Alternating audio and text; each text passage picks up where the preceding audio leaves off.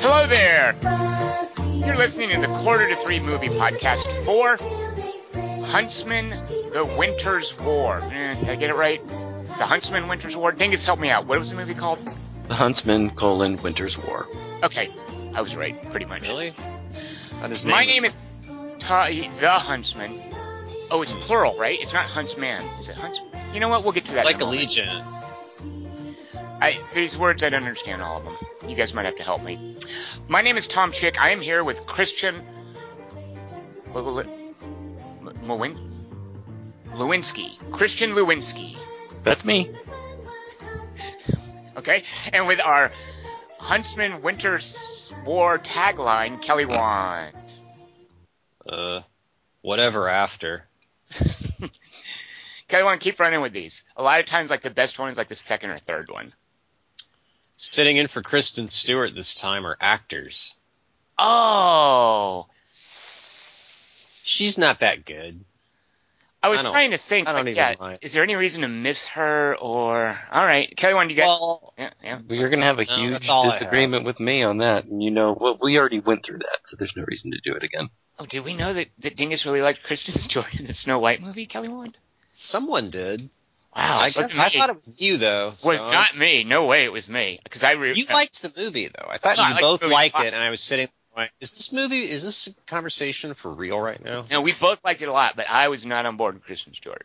Dingus probably loved... Dingus, I think, has done her motivating the army speech at the end. Dingus does that as a monologue in auditions. Kelly Wand, are there more taglines before we get in depth into the... No. Okay. Before we proceed, I want to give you guys a quiz. I'm going to read a movie synopsis, and whichever one of you recognizes the movie first, say the name of it, and you will have won. Doesn't this count as proceeding? Yeah. Wait. Oh, before we proceed specifically to movie content, I see. Proceed to a contest. Now, Kelly Wand, this is you against Dingus, just so you know. And here's the deal, Kelly Wand. I think this one's in Dingus's wheelhouse. Whoa. I'm not good at any of these games. Well, we'll see. Here we go. Just let me know when you can tell from the synopsis what the movie is. A young man with a talent for music has begun a career with much promise. Whiplash. He meets an aspiring singer and finds that talent alone isn't all that he needs. A complicated tale of his repeating his father's self-destructive behavior, losing the aspiring singer to another singer, and his coming to grips with his own connection to other people ensues. Wow, maybe no one will win. I'm very disappointed in both of you. Jeez. Loon Davis. Kelly Wand, I like your guess better than any guess Dingus has made. Dingus, you have a guess that would top that one. It's a wrong guess, but Dingus, you have one that might top that. Jazz singer, Head, Crazy Stars. Kelly Wand is way better on the right track with this one. All right. So it's Purple Rain. Line. You guys didn't get the Purple Rain? Oh. I'm so I've never seen that movie. Please. I haven't either. You haven't seen that movie like maybe in the last 2 years. No, I didn't see it. Purple Rain, I never saw. It didn't look good to me. I don't believe neither of you have seen Purple Rain. Purple Rain? No, I looked. The first time I saw Prince, I was kind of like... You guys are my age. You didn't go see like Purple Rain on a date in high school or something? No. I didn't date in high school. That's the problem. Played I D&D also by remember myself. my dad speaking derisively about the whole idea that it was like one of Roger Ebert's top movies of the year, and my dad would just make fun of the whole idea of it. He's like, it's actually should be called Yellow Pea. But, I mean, Dad didn't know that music anyway. But I just remember Dad being like, well, I don't understand why this movie is, everybody loves this movie. That's a terrible Wait, why did you say it should be called that? I don't know, because he just thought it sounded like a dumb movie. Oh, that not was based Kelly on Wand, something that happens in the movie? Like, that's a misnomer. That was his version. That was his version of a tagline, I think. That was Dingus's dad's tagline. I like his dad's brain. I don't think Purple Rain was very good, but it was like you could definitely see Prince's charisma and presence in it. I mean, right? You guys don't know. Well, I don't too. Exactly. Yeah. She never really did it for me. More of an Apollonia. Okay. Is Apollonia in it? So this synopsis that I just read has the name Apollonia in it, and I took it out and just replaced it with a pronoun. That was too. I thought it would give it away. Right, that's what I do. Yeah. You've discovered the trick of doing those. Well, you should learn it. You should know not from the name. Dingus is always going to remember names like Seaman Beaumont and whatnot. So to make it fair, you have to take out the actual name and just get to the plot synopsis. Well, like blank is a RoboCop. Right. You don't say Connor is lost in the White House. His dad has to find him. Then Dingus hears Connor and he'll go, White House down. Like that. He knows it. Uh-huh. It's true.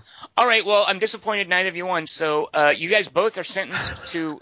you thought that was more Dingus's zone, and his zone consisted of his dad calling it Yellow Pea. Yeah. So that's how much you know Dingus. I guess, Dingus... And his family. That was just a staple of... Yellow Pea. Childhood. Not the Yellow Pea, the Purple Rain. Purple Rain's a metaphor, by the way. Gosh. So's the dad's one. What's Purple Rain a metaphor for? Because I am a little curious. Because that was the one thing that made me kind of want to see it. But I'm guessing. I don't know. I'm guessing it's a metaphor for your past catching up with you. Is Black Rain with Michael Douglas a prequel? No, it's a Michael Crichton book. See, I actually know that. Are you proud of me? Good. Yeah. I believe that's the other one, though. Am I the only one on this podcast who has read The Swarm?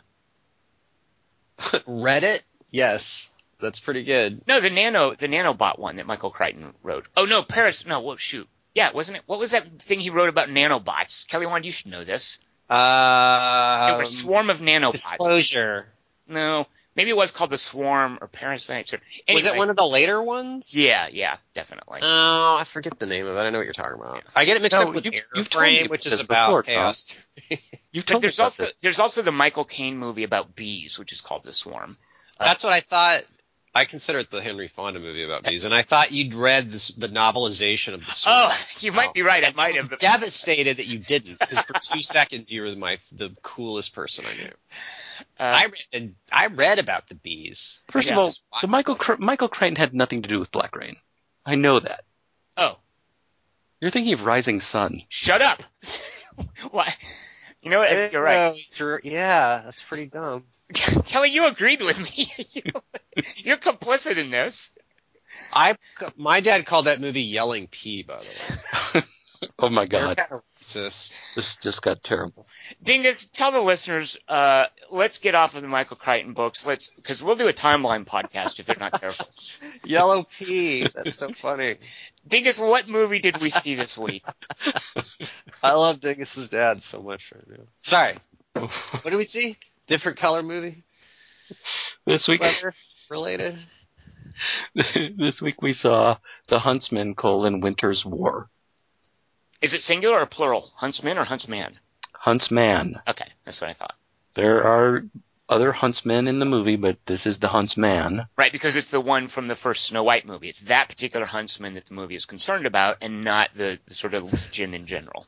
Right, because it's also the title is also known as The Snow White Chronicles - The Huntsman: Winter's War. No, please. I don't think that can be true. Where did you get your information? Come on, you dingus. You're a good troll, but come on. That one's too crazy. Kristen Stewart apologist. The other alternate title was Hardcore. It's a 2016 American high fantasy adventure drama pre-sequel movie about what happens before and after the last movie. It was directed by Cedric Nicholas Troyan and written by Evan Spiliotopoulos and Craig Mazing, based on characters by Evan Doherty. It stars Sheridan Smith, Chris Hemsworth, Emily Blunt, Jessica Chastain, and Charlize Theron. The Huntsman: Winter's War is rated PG-13 for fantasy action violence and some sensuality. I feel like they must have missed something. Kelly Wand, is there anything else that should have been in there? Mild references to Snow White. Can I add one? Yeah. Some side boob. From who? Thor? Jessica Chastain. Come on, really? You didn't notice that? I didn't. Someone told me. In the barrel scene? No, they have a love scene. In the magical hot tub. No, not. It's the later love scene after they're reconciling at a campsite or some such thing. Spoiler alert. They definitely they panned down way lower than I thought they were going to, and I was like, wait, really? Okay. I mean, I wasn't complaining, but there was some side boob. Yeah. You guys are gonna have to see the movie again now. I have a question real quick. Dingus, when you said it was what happens before and after the movie, didn't we see something recently that is both a prequel that takes up stuff before the movie and then after the movie? I think we did, and that was one of the surprises about this movie for me. So what's the other one that I'm thinking of, though? I can't remember. Superman. Oh, Kelly Wand, no. Technically Kelly Wand is right. Yeah, I am right. Yes. But no, there's another thing we saw, and one of the cool things about it was, this isn't just a prequel. It's a prequel that picks up after the movie. Right. You guys don't. Okay, if you remember, I don't remember. If you're listening, you remember. Tell us in the comment section, because that's going to drive me crazy. Force Awakens. No, it's not a big old licensing thing. I don't think. It's a little movie. You're right there, Tom, and I can't place it either. Oh, it's going to drive me crazy. All right, don't start talking about Green Room. I'm the only one who's seen it, and I will talk about Green Room if you guys aren't careful. All right, that's enough of that then. Huntsman: Winter's War is at 17% positive reviews on Rotten Tomatoes, which means 83% negative reviews. Which means Batman vs. Superman's doing cartwheels right now. Oh, yeah, they've got... Beat him. The champagne corks are popping over there, right. On Metacritic, which is the average rating from various reviews, it's at 35. It was beat in the box office by Jungle Book's second weekend, beat soundly, and it only made $20 million, which I think was about half of what the original Snow White movie made on its opening weekend, which, by the way, I suspect has to do with it not having Kristen Stewart. Like, they lose a huge demographic when they lose Kristen Stewart. They lose Dingus. They lose Dingus, exactly. Right. Dingus he was responsible for half of the box office of the first one because of his approval of Kristen Stewart's performance. Right. Mm-hmm. So, that said, Kelly Wand, I believe it is time for, and I'm going to really try this one, a Huntsmopsis Winsopsis Bropsis. Come on. I put a lot into that. I think you put more into it than I did, actually. I put a lot into that. I did hear Kelly Wand before we recorded muttering about, I don't know about the synopsis. Yeah. I'd like to reiterate that. I don't know how you can go wrong with a movie like this. Just tell us what happened in it. That's your solution to my quandary? Yeah. Just relate. Let the movie speak for itself. All right. I kind of did do that, but that's why I feel like I don't know. Is reality sufficient? Well, we'll find out. It seems like when I deviate from reality, you guys kind of zone out anyway. So I'm just going to actually do it. We never zone out. We never zone out. Zootopia had too much craziness on it. I think you guys got... I think they just need to be a description. They should just be more IMDb, I think. Well, let's hear what you've come up with this week. Yeah, so this is my theory in action right now. All right. The Huntsmus Winsis Wopsis. See, I was very close. Maybe a syllable or two off. Yeah, I know. Yeah. See, I'm trying to make it fun again. Okay. I feel like there's too much. It's too militant lately. Make the synopsis fun again. There's too many cops on the freeways. They're kind of spilling out of the 3x3, right? Like, we need to really trim back on the police presence. Yeah, it's getting to be a police state here. Right. It's meant to be an anarchic fun ride, like Magic Mountain. Not the White House.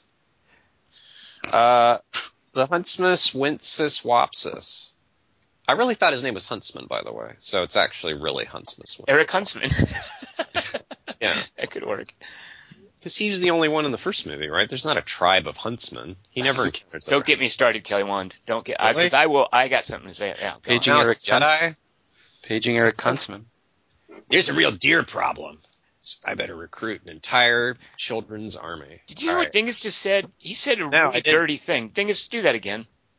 No, just imagining asking somebody at the airport to page Eric Huntsman. Now I get it. Dingus. Sounded like a real name to me. Dingus, you save that stuff for Hardcore Henry. And Deadpool. See, Dingus is a secret sickie. That's the fun thing. Dingus he is R-rated when it comes down to it. He's a very R-rated fella. Mm-hmm. Remember when he said, all right, never mind. Well, I liked where that was going. We can revisit that afterwards. All right, so give us the synopsis in all of All right, remind me to tell you what Dingus said that was funny one time. All right, I'm writing a note here. All right, go. Huntsmas Wences Wapsus. The earth turns into a gong that reminds us we saw the first movie.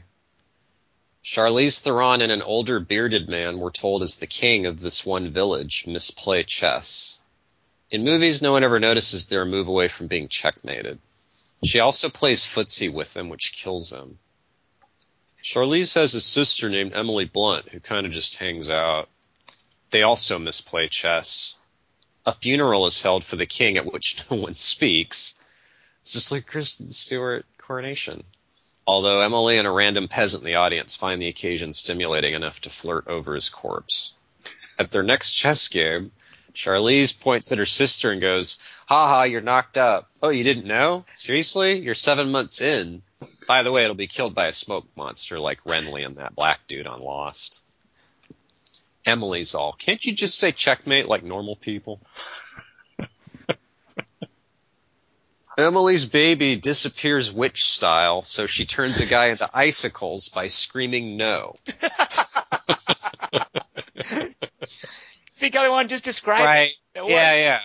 You're right. That's true. Yeah. I think that's the answer. That's good. That's less work. Thank God.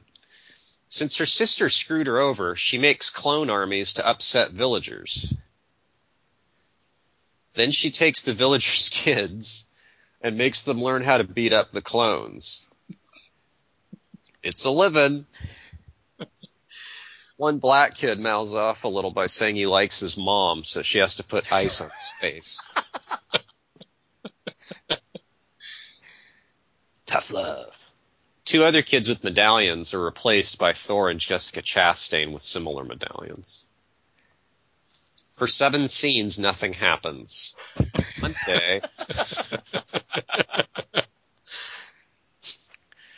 One day after Thor gives a kid in a jail wagon some acting lessons he learned from Ron Howard in The Heart of the Sea. Make a mean face.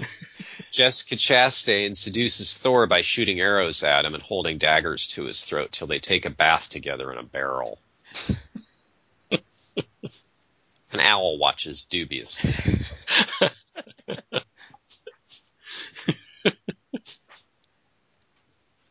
I think I saw the same movie you guys did. Emily Blunt puts on a dove mask from Eyes Wide Shut so she can see what the barrel sees. Since sex is banned under Emily Blunt's regime, even though it would presumably lead to more kids and a bigger army, she gets upset at Thor and Chastain for enjoying themselves, so she cockblocks them with ice.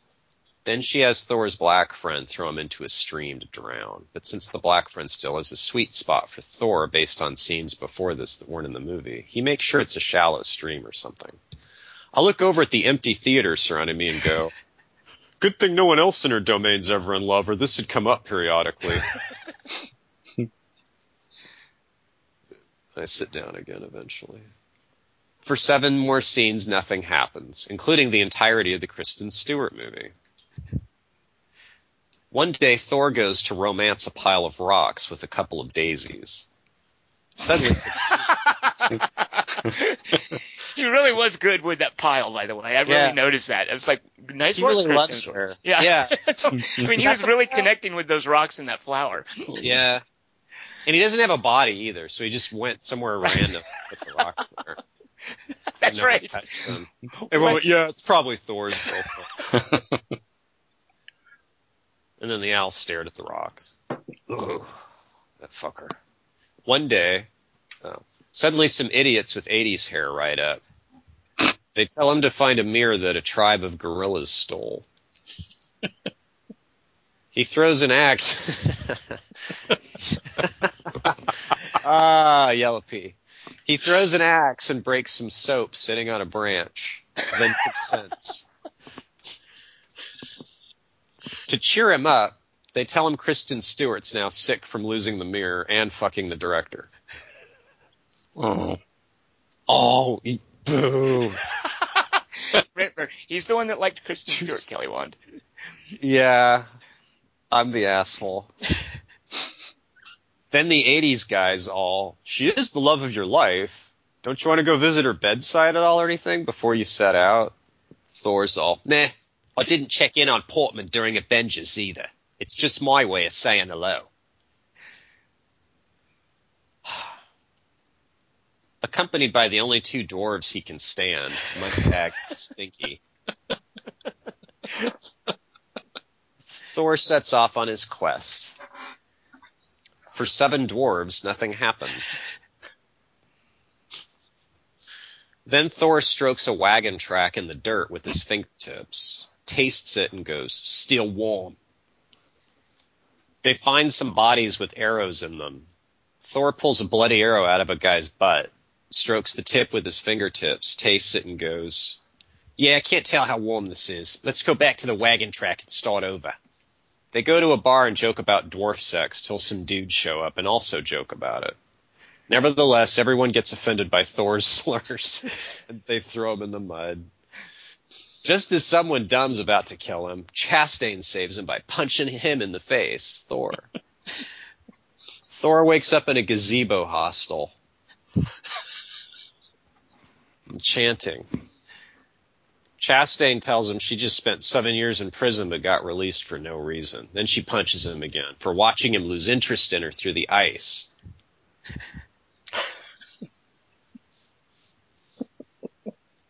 The apparently apathy spell. He's all, that's funny. I thought you was stabbed just very bored. Hard to tell since it's PG-13. She punches him again. He's all, She kicks him in the nuts. He's all, wait, so they have sex.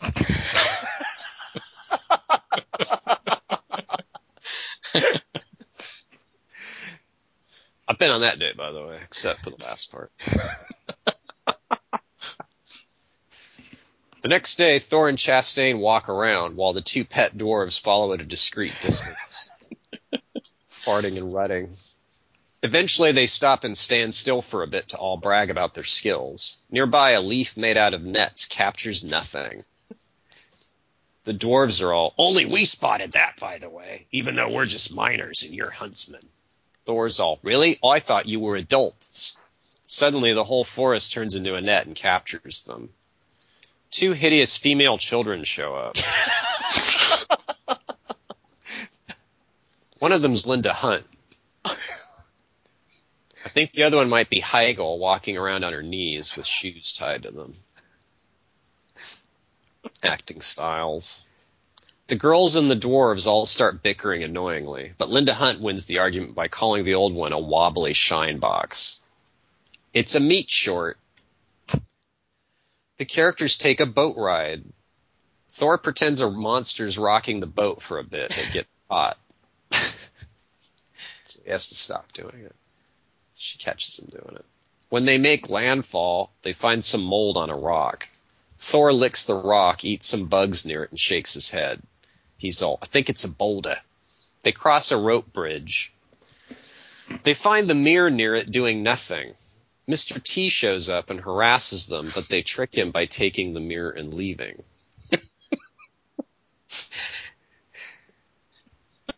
Some prehensile CG chases them, but gets blown up by blue fire.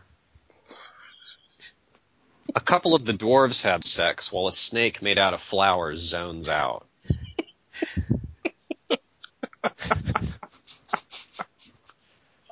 It is like Kristen Stewart's in it, I guess. I'm just saying. What I just said.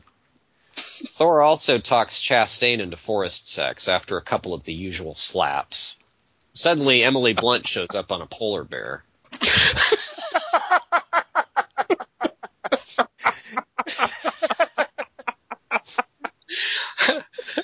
Hi, I'm here from the Golden Compass. She takes the mirror and has Chastain shoot an arrow into Thor's chest medallion. A young Asian guy watching from a nearby cage is all, maybe you need a bigger hole. Remember? From Crouching Tiger guy, because the medallion. Okay. I did see. I saw it in Chinese, so I didn't right off the bat recognize that. But very good. That did sound familiar. Did you? I saw it in the original Chinese. Yeah. Yeah. Oh yeah. You clicked the wrong button on. I didn't click any wrong button. It's my Netflix settings. Sounds right, though. I'm just gonna tough this one out. Back in her throne room, Emily Blunt drags the mirror inside, shuts the door with her foot, dry washes her hands eagerly, and goes, "Okay, bitches, now it's my time to shine." She blows on her fingers and goes, "Let's do this. Mirror, mirror on the floor, whom do my subjects consider total?" Wait, hold on. Maybe I should hang it on the wall.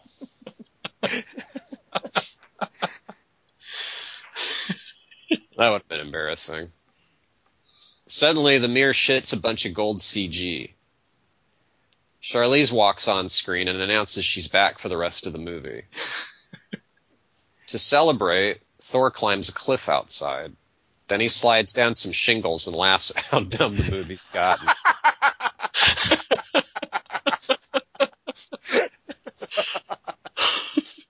You're right, just describe what happens. He walks into a nearby window, finds a crossbow, raises it to his shoulder, then heroically shoots it at Emily Blunt's bored eyeball. Unfortunately, his bolt gets caught by Charlize, his arch nemesis from the first movie, whom he forgets to notice is standing right in his field of vision the whole time.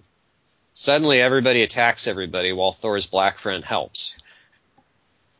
Charlize belatedly realizes it's a 69 on 1 and dies again. They kill the mirror again. Thor hands it back to the gorillas in the throne room and goes, "Try to be more careful this time." The lead gorilla's all, "We were keeping it safe. You're the one who came and snaked for the evil." Everybody laughs while soundtrack plays to drown him out.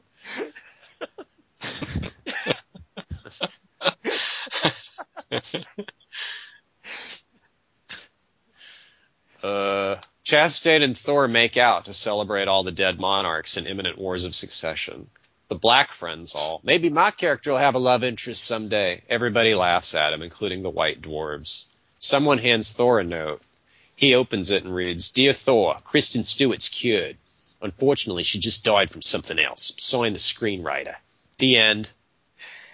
Kelly, that wasn't so much a synopsis. That was like a shot list. Just a list of the different shots in the movie. What's the difference? There was nothing there that deviated from what happened. I mean, yeah. You're like the script girl for this movie. Well, I try to give back. All right, Dingus, so what's your problem with this not having Kristen Stewart? I have no problem with Kristen Stewart not being in this particular movie. I just liked her in the first one. I thought she was perfect as Snow White, and nobody else did. Oh, my God. Did he really say that, Kelly Wand? Yeah. I thought she worked really well. I thought her weird, stricken melancholy was perfect, given how long she'd been in prison, based on the lore of that movie. That's Snow White shattered from prison. That's a defining characteristic. But to be fair, Kelly Wand, he is saying from the lore of that movie. Yeah. I mean, I even disagree with him there, but I get what you're saying, Dingus, that interpretation worked for you. Yeah, it totally worked for me, given what. Also, the horrible. I mean, the way that first movie works, and the spell that's been cast upon Ravenna to make her have to devour the souls of young girls, basically, and then the prophecy that someone who is pure and fairer, which doesn't necessarily mean super pretty hot, fairer than she is the one who's going to take her down, or the one that's going to give her eternal life. I mean, I really like the way that plays out, and I like that they don't get somebody super hot to play Snow White in the first movie.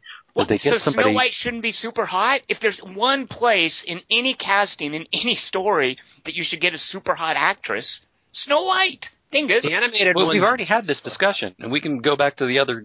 I mean, I already defended myself just as very well during that discussion. I just disagree with you. I think that she's pretty pure. She's absolutely the opposite of what Charlize Theron's character is doing, of what Ravenna is doing. Well, by the way, I just want to make clear, I'm not disagreeing. I have no problem with how hot Kristen Stewart is or isn't. That's not my problem at all. My problem was that I thought she was a terrible actress. But I do think that, again, I get that you're in favor of that interpretation there. But my problem, just to summarize, I don't think she's a good actress. That's what bothered me more than how she did or didn't look. I just I don't think she's hot or a good actress. But she's hotter than she is talented. Definitely, yeah, I'll go with you there. Well, sure, but that's not saying much. She'd probably be fun to hang out with, though. Well, all right, so Dingus, her missing from this, could she? Well, okay, actually, let's do it this way. The story isn't about her character, so that doesn't matter that she's. No, I know. Let's do it this way. It's weird she's in it, though. Kelly Wand, Dingus and I liked the first one a lot. As someone who didn't like the first one as much as us, how did you feel about this one? Because I think Dingus and I don't think necessarily, I mean, we knew it was a different director, but Dingus and I have a very different yardstick against which we're measuring this. Because of how much. I think I liked it more than the first one because Kristen Stewart wasn't in it, and Chastain is, and Emily Blunt is, and so there's no one annoying me in it. Like Thor's, I feel like I don't like Hemsworth that much. He's just kind of bland. I think he's overrated. I liked him the first time as Thor, okay, I guess, and since then we've drifted apart, basically. He's no Kellen Lutz. No, he's not. He's just kind of there. So I would agree with you that he's just kind of there, and the only thing is he's probably prettier than Jai Courtney or Sam Worthington. Yeah. But otherwise, the exact same quality for me, I guess. Yeah, but this character's not that. He's not I don't know why he felt the need to. But here's the thing. This movie's not bad. It's just kind of like a dial tone. Like it's kind of the same the whole way through, and there's never any moment where I'm sort of excited or engaged. Like, oh, that happened. Okay. It's just kind of a bunch of random shit. So Dingus, then as someone who both liked, so how did you feel about this, considering that you and I are both fans of the original? I think we both loved the cast there. We loved some of the visuals that, not Rupert Evans, what's his name? Sounds right. Is it Rupert Evans? I don't know. Well, the first guy, I liked his direction, and I can't remember his name. Rupert Evans, okay. So he didn't direct this one. Someone else did. What did you think? Are you going to go to bat for this movie? I'll just say right off the bat, I hated it. There's nothing in this that I really liked. Maybe one or two things. I'm super down on this movie. Dingus, where do you fall in regards to me and Kelly Wand on this movie? I liked it a lot. It absolutely pales in comparison to the first one, which I actually liked quite a bit. So we have a liked it a lot, a dial tone, it was just kind of there, and I hated it. I like the spread that we've got going here. This is a rare opportunity. Yes. I guess we're done then. So, Dingus, just to give us a sense for how much you did like it, what would be? Can we get your over/under real quick, just to get a sense? Did you bracket this, by the way, with your over/under? It was kind of tough to bracket. The under I would give it would be Lady Hawk, which I saw recently for my Richard Donner Appreciation Week that I had to watch before we got to do our Goonies podcast. Lady Hawk doesn't really hold up. The actors are pretty good in it, and the music is horrible. And for the over, I would probably have to say Hansel and Gretel Witch Hunter. I'd probably put over it. Ooh, wow. Because I don't disagree with that, but again, I think sort of that's not saying much. Okay. Well, I liked Hansel and Gretel. I mean, I liked it more than you guys liked it. I guess I don't know. I think I tend to be more forgiving or more taken in by these fairy tale movies than you guys do. Because I quite liked the way, as much as I didn't like the sheer amount, the overwhelming amount of Liam Neeson narration in the beginning of this movie. And that was Liam Neeson? Yeah. No way. Are you serious? Because the whole time I was like, I bet that's someone famous, and I'm just not recognizing his voice. That was Liam Neeson. Yeah, and it really feels like it's cribbing from some of the Galadriel stuff in Lord of the Rings. As much as I didn't care for the overwhelming amount of that, I like the way that it sets up. But I really missed some of the elements of wonder and magic, and especially the way the dwarves worked in the first movie, which I really quite loved. And I don't necessarily agree with you guys about the whole Chris Hemsworth being like, I don't know, a dial tone or a blank slate or whatever you guys are saying. I like that guy a lot. Rupert Sanders, by the way, is the director of the first one. Rupert Evans is an actor. That's what I'm confusing. Defend Chris Hemsworth then. What made him? So I presume that was part of what made this work for you, Dingus, right? Yeah, but not necessarily. I think the women is what makes it work for me, especially Sheridan Smith. When she shows up, yeah. I mean, the movie kind of, it does that moment where a movie sparks to life. Because I really didn't, I mean, as much as I like, Rob Brydon, I had no idea that was him, by the way, until oh, really? I mean, I just know him from that thing with, Steve Coogan, yeah. What is it? Where they travel around and eat. What the heck is that thing called? The Trip. The Trip, yes. I know him from that. I don't know him from anything else. And plus, I never reckon, when they've got the dwarf facial hair and stuff, that's intentionally there to confuse me. So it wasn't until the credits I recognized that was him. And the other guy who's from, what's his name? Well, Nick Frost is Nick Frost. Not Sean Penn, Simon Pegg's, cohort. Yeah. As much as I mean, they were fine. They feel like, okay, we could only afford 2 dwarves in this movie. And they make that whole, dwarf women. Have you ever seen a dwarf woman? Which is clearly a takeoff from the Lord of the Rings, but it's just slagging on female dwarves. But then the female dwarves show up and you're like, oh my gosh, they're so much more interesting than you idiots. And I really love that. And especially, Sheridan Smith. I thought she was amazing. I thought she was funny. She was full of life. So those types of things I love.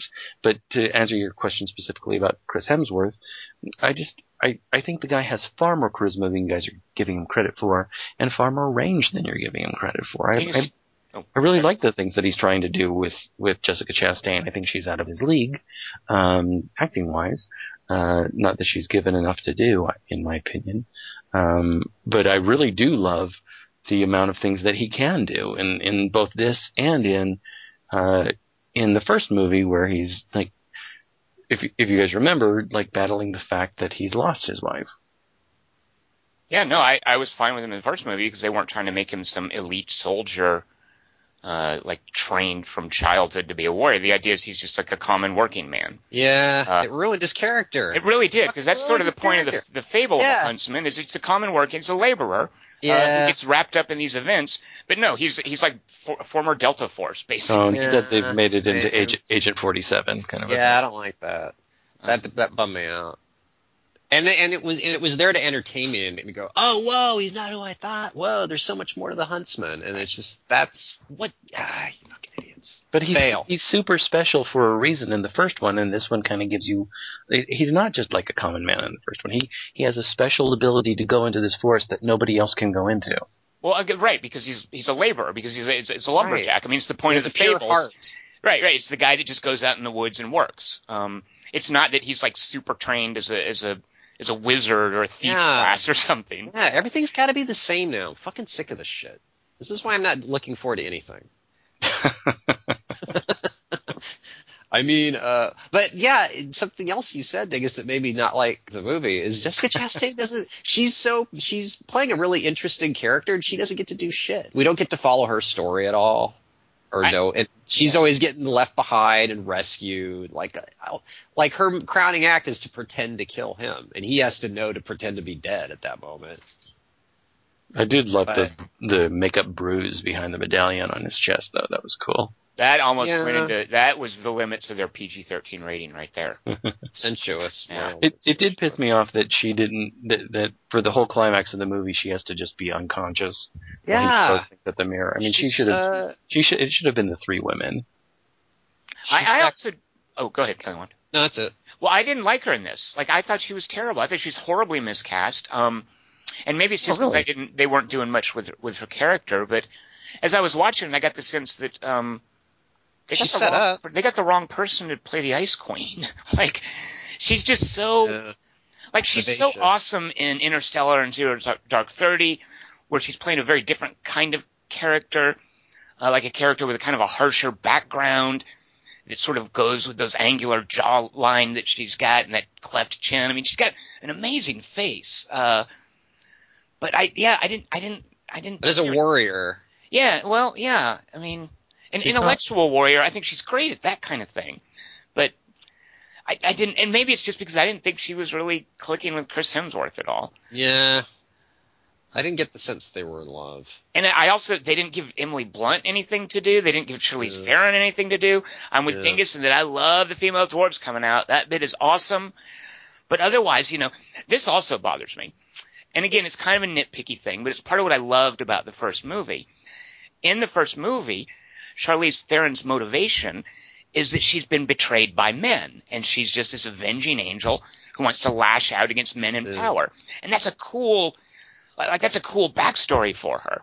And it almost, the movie almost wants us to sympathize with her. She's a villain, sure, but she's not just a cackling, mustache-twirling evil person. We see her as a child with her brother. So this movie did... Wait a minute. What'd you say? What did I say about Charlize Theron in the first movie? Oh, yeah. Okay. We see her as a child with her brother. Yeah, because they give her a lot of her backstory in the first movie. We find out she's not evil, that she's just been wronged by men all of her life. And she resents them. And so she goes around killing kings and taking over their kingdoms to get back at men. She's Black Widow. Right, exactly, right. She, marries them and kills them, takes their kingdoms. So in this movie, that cool backstory, and they tried, I think, to do a little bit of it with Emily Blunt, having been deprived of a child, and then gathering children in an army, and then later realizing, oh, wait, I love these children. But I thought this movie veered way too far into the magic doodad territory with the mirror. It was all about, let's get the mirror, let's take the mirror, like it's delivering the ring. MacGuffin. Yeah, MacGuffin, exactly. And fantasy, I think fantasy is at its weakest when it relies on an artifact or a MacGuffin. Like, it's such a lazy thing to fall back on in a fantasy story. And Snow White, by the way, what makes it work for me in the Rupert Saunders movie, this is from a fable, from a fairy tale, where MacGuffins aren't a part of the story. Fairy tales are about human nature. So I was disappointed to see a MacGuffin introduced here. Because the first one, I don't recall. There wasn't a MacGuffin in the first one, was there? Well, the mirror was a MacGuffin in that one too. But remember, here's what I love, by the way, real quick. In the first movie, and I think this is a really smart thing to do. Charlize Theron is talking to that gold-robed mirror dude, and her brother walks in, and you see from the brother's point of view, there's no one there. Right. Like, there's this implication. I mean, she's definitely magic, but there's this implication that it's just like a psychological thing, like she's crazy. And that's kind of how I was hoping the climax of the movie was going to play out, was that, this whole weird thing where she's supposedly called her back to life, and it was going to turn out that she's not really there. Sure. Oh, that would have been great. Yeah. I mean, that's what I was thinking was going to happen until she catches the bolt, right. Crossbow bolt, which was very disappointing to me. But I see totally what you're saying, and I don't think there is a MacGuffin in the first movie like that. Yeah, because it didn't need it. It was a different kind of story. Yeah. But this is totally cribbing from taking the ring. I mean, it's we need to get this thing, and we need to put it in the sanctuary, so otherwise somebody will get ultimate power. I mean, it's a very, very ring. Right. And the ultimate power, by the way, if you had showed me on a script the stage directions that Charlize Theron is sprouting like inky black tentacles that kill people, I would think, yeah, that would be awesome. Shoot that. They somehow made that boring like that. Yeah. I mean, they could make that look so cool and like hot and weird and disturbing, and because remember how awesome that Dark Forest was in the first movie. Mm-hmm. Like there was really cool, creepy, slightly disturbing stuff there. And just nothing lived up to the sort of world building and imaginative photography in the first movie. Some of the CG in this, by the way, total like cut rate, it felt like. Like some of the scenery stuff. I didn't think it was that good looking a movie. I never noticed those things. I'm really wrapped up in the plot. Well, I think, if I'm not mistaken, Rupert Saunders was you're being facetious, by the way. You surely read, I think Rupert Saunders was a commercial director, if I'm not mistaken. So a lot of what you saw in the first movie were his visual stylings and him sort of playing with visuals. I didn't get a sense. I don't know who this guy was, but I didn't get a sense that he had much of an eye for that at all. Do you remember what Kelly wanted? You guys, like the one thing I conceded that looked like something I hadn't seen in a movie before or had like a certain vision to it was the that enchanted forest with the fairies. Yeah. And in this, it was kind of the Jedi version of it. Well, it was like the prequel Jedi version of it. Yeah.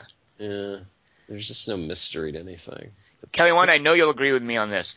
It drives me bonkers when in a fantasy movie you have someone disbelieve in the trappings of fantasy. When the dwarves don't believe in goblins, like when dwarves think that goblins are a wives' tale, they're dwarves. They grew up in a fairy forest. You know, they're people casting spells all the time in this world. They don't believe in goblins? What? Well, there's a good joke there. Yeah, it is a good joke. It's like everybody has somebody below them that they don't believe exists. But kobolds, oh fuck. Maybe if they felt like they were above going to see them, but no, to actually not believe they exist, no, I'm not accepting either of your... Well, are they saying that because they're like the Prometheus scientists, and they're supposed to be us, in quotes? Yeah, goblins aren't going to be in this movie. I'm with the dwarves on this. I will say, yeah, that's on par with something from Prometheus. I'll agree with you like there. Alien. It taps into our fear of goblins. Right. By the way, Tom, Chris Markinson really agrees with you about the really weak CG. It was just some of the early what do you call it, establishing shots where they show, you know, a castle or some kind of thing. That I was like, ew, gross. That looks like something from like a TV show. And the fights. It really did look weird. That those far shots of the castle between the rocks, it looked like, I don't know, like some sort of weird calendar drawing. It didn't look very good at all. And, you know, the other thing Chris says is he wants to know why the hell the director kept having these little ice crystals floating around, even outside the ice palace. And there were these light bugs flying around and fluff and stuff. I have a theory. Do you guys know? It looks like something that was like, at some point we were going to make this a 3D movie. Yep, absolutely. Right. I was going to say Nuclear Winter. Because Chris just found it annoying and distracting. That's how you put it. So Charlize Theron ran away with the first movie, I think. How did you guys feel she was here? She's not in it much. It's not a bad idea to have her and Emily Blunt and make it like a bitch war. But that's not really what the movie's about. There's a lot of Thor. And a lot of just... It's not really what it's about. And you know, to be... I'm sorry to harp on this, but Chris totally agrees with you, Kelly. He just really wished the movie would have been Emily Blunt versus Charlize. That's the money. So why didn't... And it seems like a weird... So it's a writing failure, because they have the cast. Oh, and I agree, yeah, because I even think, like, that early scene where they're playing chess, like, right there I was getting an kind of vibe, because I just thought that scene was just so turgid. Labored. Yeah, and these are great actresses, and there's no sign of that in this scene. And that was a red flag. It was weird to have another chess scene. You know what? Can we back off the chess metaphors? Like, stop. Queen takes king, Tom. Yeah, no. When your movie is that brain dead, you're not allowed to use chess for imagery. Very, very few movies can live up to a chess metaphor. Maybe just Tinker Tailor Soldier Spy. That's the only movie that is allowed to use chess. I don't even think it bothers with it. It's probably too smart for it. But I can't think of any other movie that is intricate and smart enough to play with a chess metaphor. So well, I think the idea is that it's the writer going, look, there's this Machiavellian plot can only be handled by a grand master, and my Elo rating is fucking, you can believe it. So, but I thought that was gonna pay off later in the movie. Yeah, there's no chess later. But I thought with that whole the way that the gallery was set up, the gallery of frozen children, and take the dwarves. Oh, nice, Dingus. Yeah. Do you remember that scene where they're pulling back from the gallery? And it's like a reveal that, there's all these frozen people. Yeah, like if those had been pieces or something. I like that. That's what I thought that was. I thought that was going to be an ultimate chess match with these frozen children or whatever that she had taken, and the two frozen dwarves that were put in there as well. And that would feel great, like the whole like Queen's Croquet in Alice in Wonderland or something. Exactly. Like that whole kind of deal, yeah. That's where I thought we were going. And why were they carrying off the dwarves, by the way? Yeah, you're right. Like, what, did she keep them as trophies, or what? Did she just randomly freeze people and put them in the throne room, or? I don't know. That's what I thought was going to happen. Well, the other two dwarves disappear for the climax anyway. I mean, they're like, okay, this is part of the plan. You guys run off. Hello? Where did you guys go? Where did they go? They ran around, they hit a body, they hit it sloppily, and that was it. Then they showed up. Just like Goonies. I think they were trying to turn off a deflector shield or something, Dingus. I'm pretty sure they had a task they were off doing. But I just thought for sure that there was going to be a major, like, ice chess scene that was going to happen. Kelly Wand, how did you feel about the depiction of a goblin? What, the nose goblin? I don't know what that is. It's a booger. What? JK. Have you guys met your overs and unders yet? Kelly Wand, you know what a goblin looks like from D&D, and it doesn't look like a dog, bear, ape, wolf with bull. Goblins and orcs, I don't understand the relationship. Oh my God, Kelly Wand, you do. I don't believe that for a second. Why would I? Was it on the podcast, Dingus, or in real life when you were explaining Uruk-hai to me? I believe that was on the podcast. Okay. I know those. I don't think you would put up with that. They're born out of the shit. My over. Oh, that's right. Because we had the debate about half elves, and someone claimed that Elrond's a half elf, but no one believes that. Elrond is full elf or nothing. So if half elves are common, then why is Liv Tyler's struggle a struggle if it's common? Like her dad's a half elf. So see, Dingus. That's her name. That's their name. Elrond Half-Elven is his name. Oh, so it's just a name. It's not his. It's like right. Like I'm not an actual physical chick. It's just my name. Exactly. So he's not and a lot of people think that. Okay. Yes. But I am a wand. But you can choose. Okay. My over, and you guys have heard me babble on about this. You know I'm going to do my under first. My under is Season of the Witch, because I'm just thinking of a movie that's supposed to have like a really cool female villain that does nothing with it and puts a dumb fantasy movie around it. So my under, Season of the Witch, we famously lost a podcast. There's a Season of the Witch podcast that it didn't get recorded or it got overwritten or deleted or something. It's vanished. It was a one-time only performance. We saw that movie. I think we all disliked it. This, and I'm not bracketing too closely, but I put Season of the Witch is below this. Over this movie, way over it, but it's the same thing in that it's about a villainess, like a strong female villain, and it's a cool fantasy setting, but it's kind of dumb. My over is Seventh Son, which I wish you guys would see already. God, I started it. I could get into it. What do you? Oh, how could you not get into it? I don't like the Apprentice character. Is that Jon Snow? Kelly Wand, you watched it then for about 5. I have nothing to say to you. It seemed like it was a little Bridges light. You didn't even get 10 minutes in that, Kelly Wand. Right, you're not allowed to say a single thing about Seventh Son until you see at least 10 more minutes of it. It seemed a little Disney. Kelly Wand, don't make me spoil things. All right. It seemed like it should be R-rated, and Jeff Bridges should be swearing. It doesn't even need to be. That's the thing. Kelly Wand, what is your over and under for this Huntsman movie? My under's Snow White and the Huntsman. Wait. And You're under? Because he didn't like it. We liked it. He didn't. Yeah. He felt he was getting his Jessica Chastain here, like he was getting some Emily Blunt, some Charlize Theron. Yeah, all wasted. That seems like a bad choice. Okay, my under's Garbage Pail Kids. No, you don't have to change anything. Just keep it. I get to ask. See, the thing is, you've bullied him into changing his mind. The Garbage Pail Kids. My under's Christine. Just because evil... How many unders do you have? They're all unders. It's my favorite movie. Wait, explain why. Infinite Circumferences. Why is Christine your under? What's the connection? Oh, just because the villainess in the end is killed by a dumb way. Christine, the car movie. Yeah. Does Christine? I don't know the car movie. Does it get killed? Does the car get killed by like a? Yeah, bulldozer. Oh, okay. That's cool, actually. What were you gonna guess? Just one of those car crushing things at a junkyard. Oh, they'd use that too. Oh, okay. That's just to make sure, I guess. Yeah. So then what was your over, Kelly Wand? What's a movie that is better than Huntsman Winter's War? Wait, does he have 3 unders? We could sort of narrow it down. Kelly Wand, which is the most under?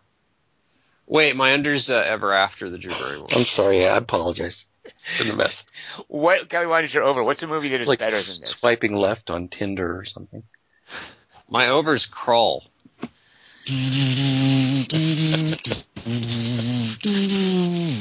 Because of Liam Neeson? I think that'd probably be on that. Is Liam Neeson in Krull? No, Dingus. Come on. Don't talk crazy. It's Ray Fiennes. I will say one good thing about He's talking about Excalibur. Crazy Lord, Dingus. He always gets those two mixed up on the podcast. He's famous for it. One good thing I liked about this movie is there's a shot of, I think it's just when she's a little girl, the chick pulling the bow back during practice, and there's a close shot of her calloused fingers. And I'm, as the guy who notices Natalie Portman's manicure and Jane Got a Gun and Kate Dickey's dirtied fingernails in The Witch, I'm like, yeah, cool. Calloused fingers on the mandatory chick who's super good with a bow. I did like that bit. So I'll give We're not talking about the game, Tom. We're talking about practice. And you know what? When I watched Snow White and the Huntsman this week, I thought of that specifically, Tom. I thought of that for you, because the moment where the white stag bows before her in that fairy forest, which a lot of people, this is another thing that Chris said because he didn't understand what's the deal with all these things floating around in this forest. Well, let's not set up that that's the fairy forest with that mossy snake that Kelly was joking about earlier. I mean, there's a reason why all of those things are there. The turtle, the turtle is a direct comeback. Like he's like he's straight out of the first movie. I was like, hey, that's the turtle. Yeah, exactly right. But when she reaches up to stroke the fur of the white stag, her fingernails are just so dirty. They just have grime all around the quick of them. I mean, they look terrible. And when she was doing that, it kind of took me out of the movie for a minute to think, hey, Tom would like her fingernails. Well, I remember too, they daubed dirt on her face and everything. Like they went with that whole like gritty aesthetic that you're talking about, like that in the fairy forest. That was a nice contrast. I just wished it had been someone other than Kristen Stewart under the dirt. Yeah. And I think actually I accidentally suggested when we did the the Ex Machina podcast, that Donald Gleason was one of the dwarves, but it's his brother Brian Gleason who is the guy playing the liar, who's the one who gets shot by an arrow. Oh, that's a Donald Gleason relative. I did not realize that. Very cool. Yeah, his name's Brian Gleason. Well, those dwarves in the first movie, I mean, that's a who's who of great actors from Britain. I mean, that's a tough act to follow. I mean, it's unbelievable to watch that, because I remember the first time when we did that podcast, I didn't want to say any of their names. I just basically said, you guys just go and you discover them, because you keep looking at these guys show up. I mean, Eddie Martin. I mean, so many people show up. You're like, holy cats, how did they get all these guys to do this? Yeah. Kelly Wand, have you ever petted the white stag? I'm a half dwarf below the waist. 1, 2, 3, not only you and me, got 180 degrees, and I'm caught in between. Counting 1, 2, 3, Peter Pan, Mary Free, getting down with 3 P. Everybody loves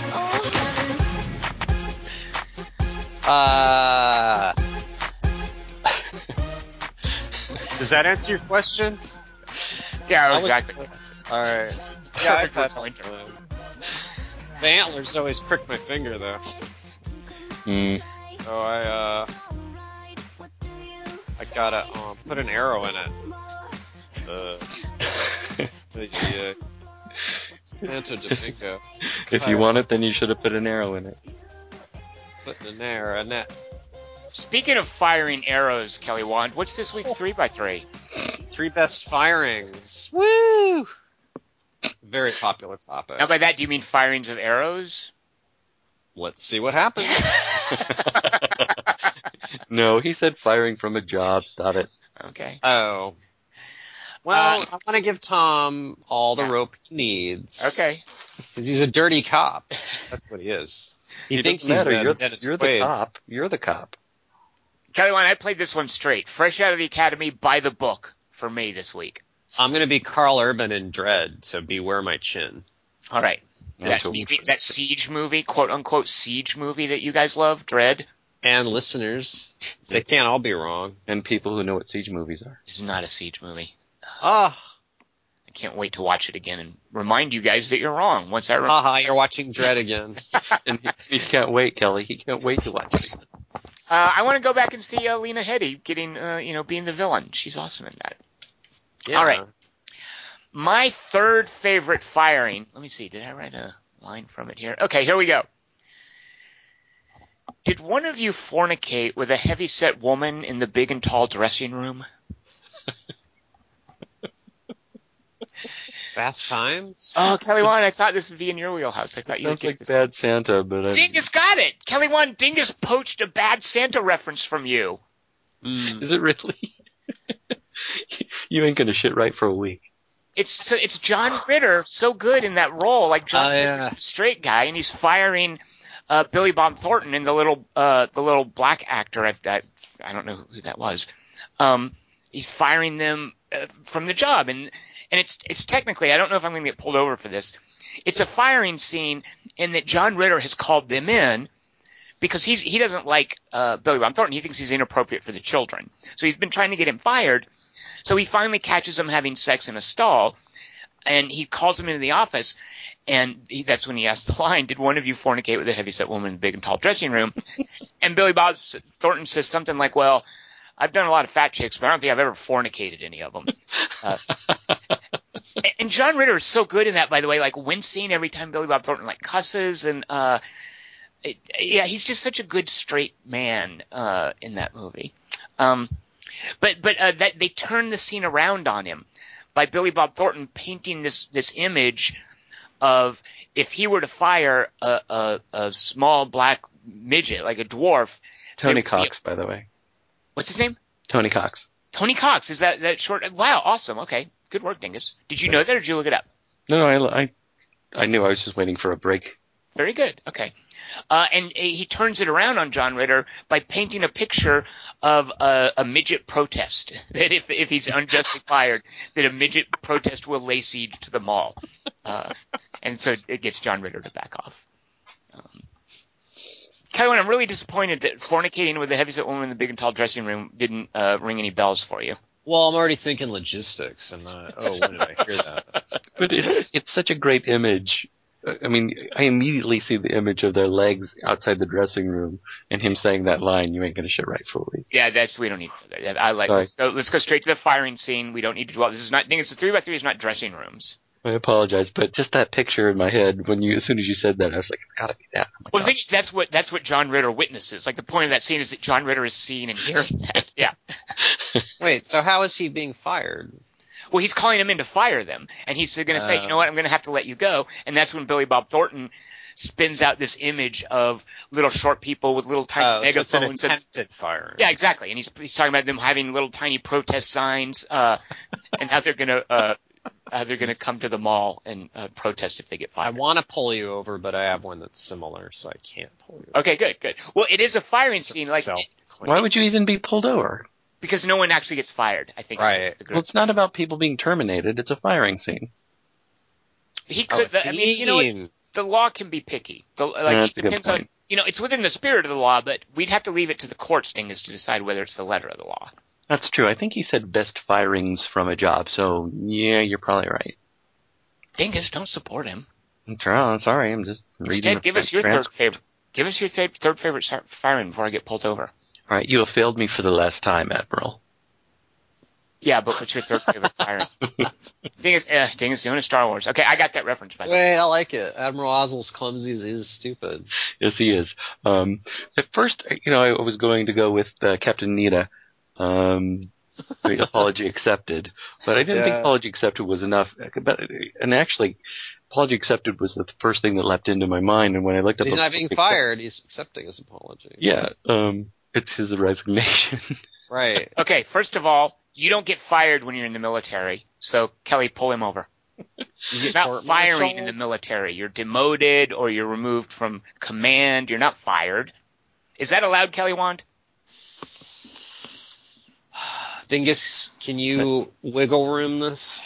Yeah, I don't see this necessarily as the military. I see it more as a major corporation. Oh, the Empire is not military now. Yeah, it's a corporation. Oh my God! They call themselves colonels and generals, but that's part of their culture. It's part of the culture of the Death Star Corporation. It's like what do the Apple people call themselves who work at Apple stores? Like, don't they have a name? The for geniuses, the Genius Squad. That's you're thinking of Best Buy. Oh, that's the Geek Squad. the geek troop. Yeah.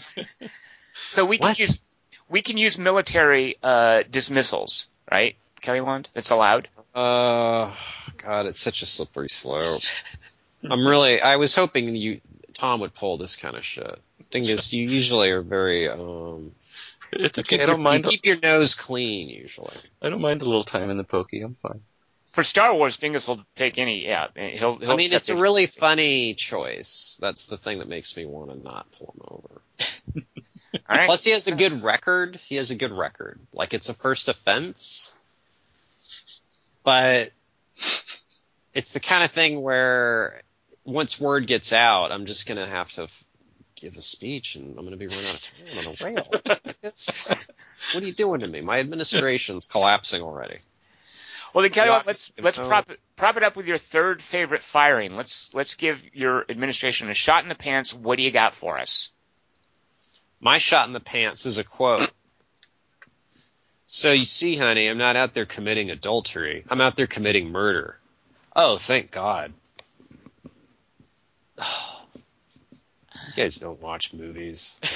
I hate this podcast so much. It's a mad world. Oh!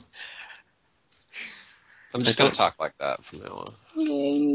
Oh! Is it from Force Awakens? It's from my favorite Robin Williams movie. Oh, Centennial Man. Bicentennial Man. Bicentennial Man, all right. No, that's the Dustin Hoffman movie. Oh, actually, I do. Is it one that photography thing where he's a photography developer? Oh. What is that called? Oh. Birdcage? No, what is that thing called? The Photomat movie. 1 Hour Photo. Yes. It's Oh, not thank that. you. Right. No, it is 1 Hour Photo. All right, that's my number 3. So wait, your favorite Robin Williams movie? Hold on, I think I can guess this. It's Mrs. Doubtfire. How can someone have a favorite Robin Williams movie, by the way? It was run by Fruiting, Tom.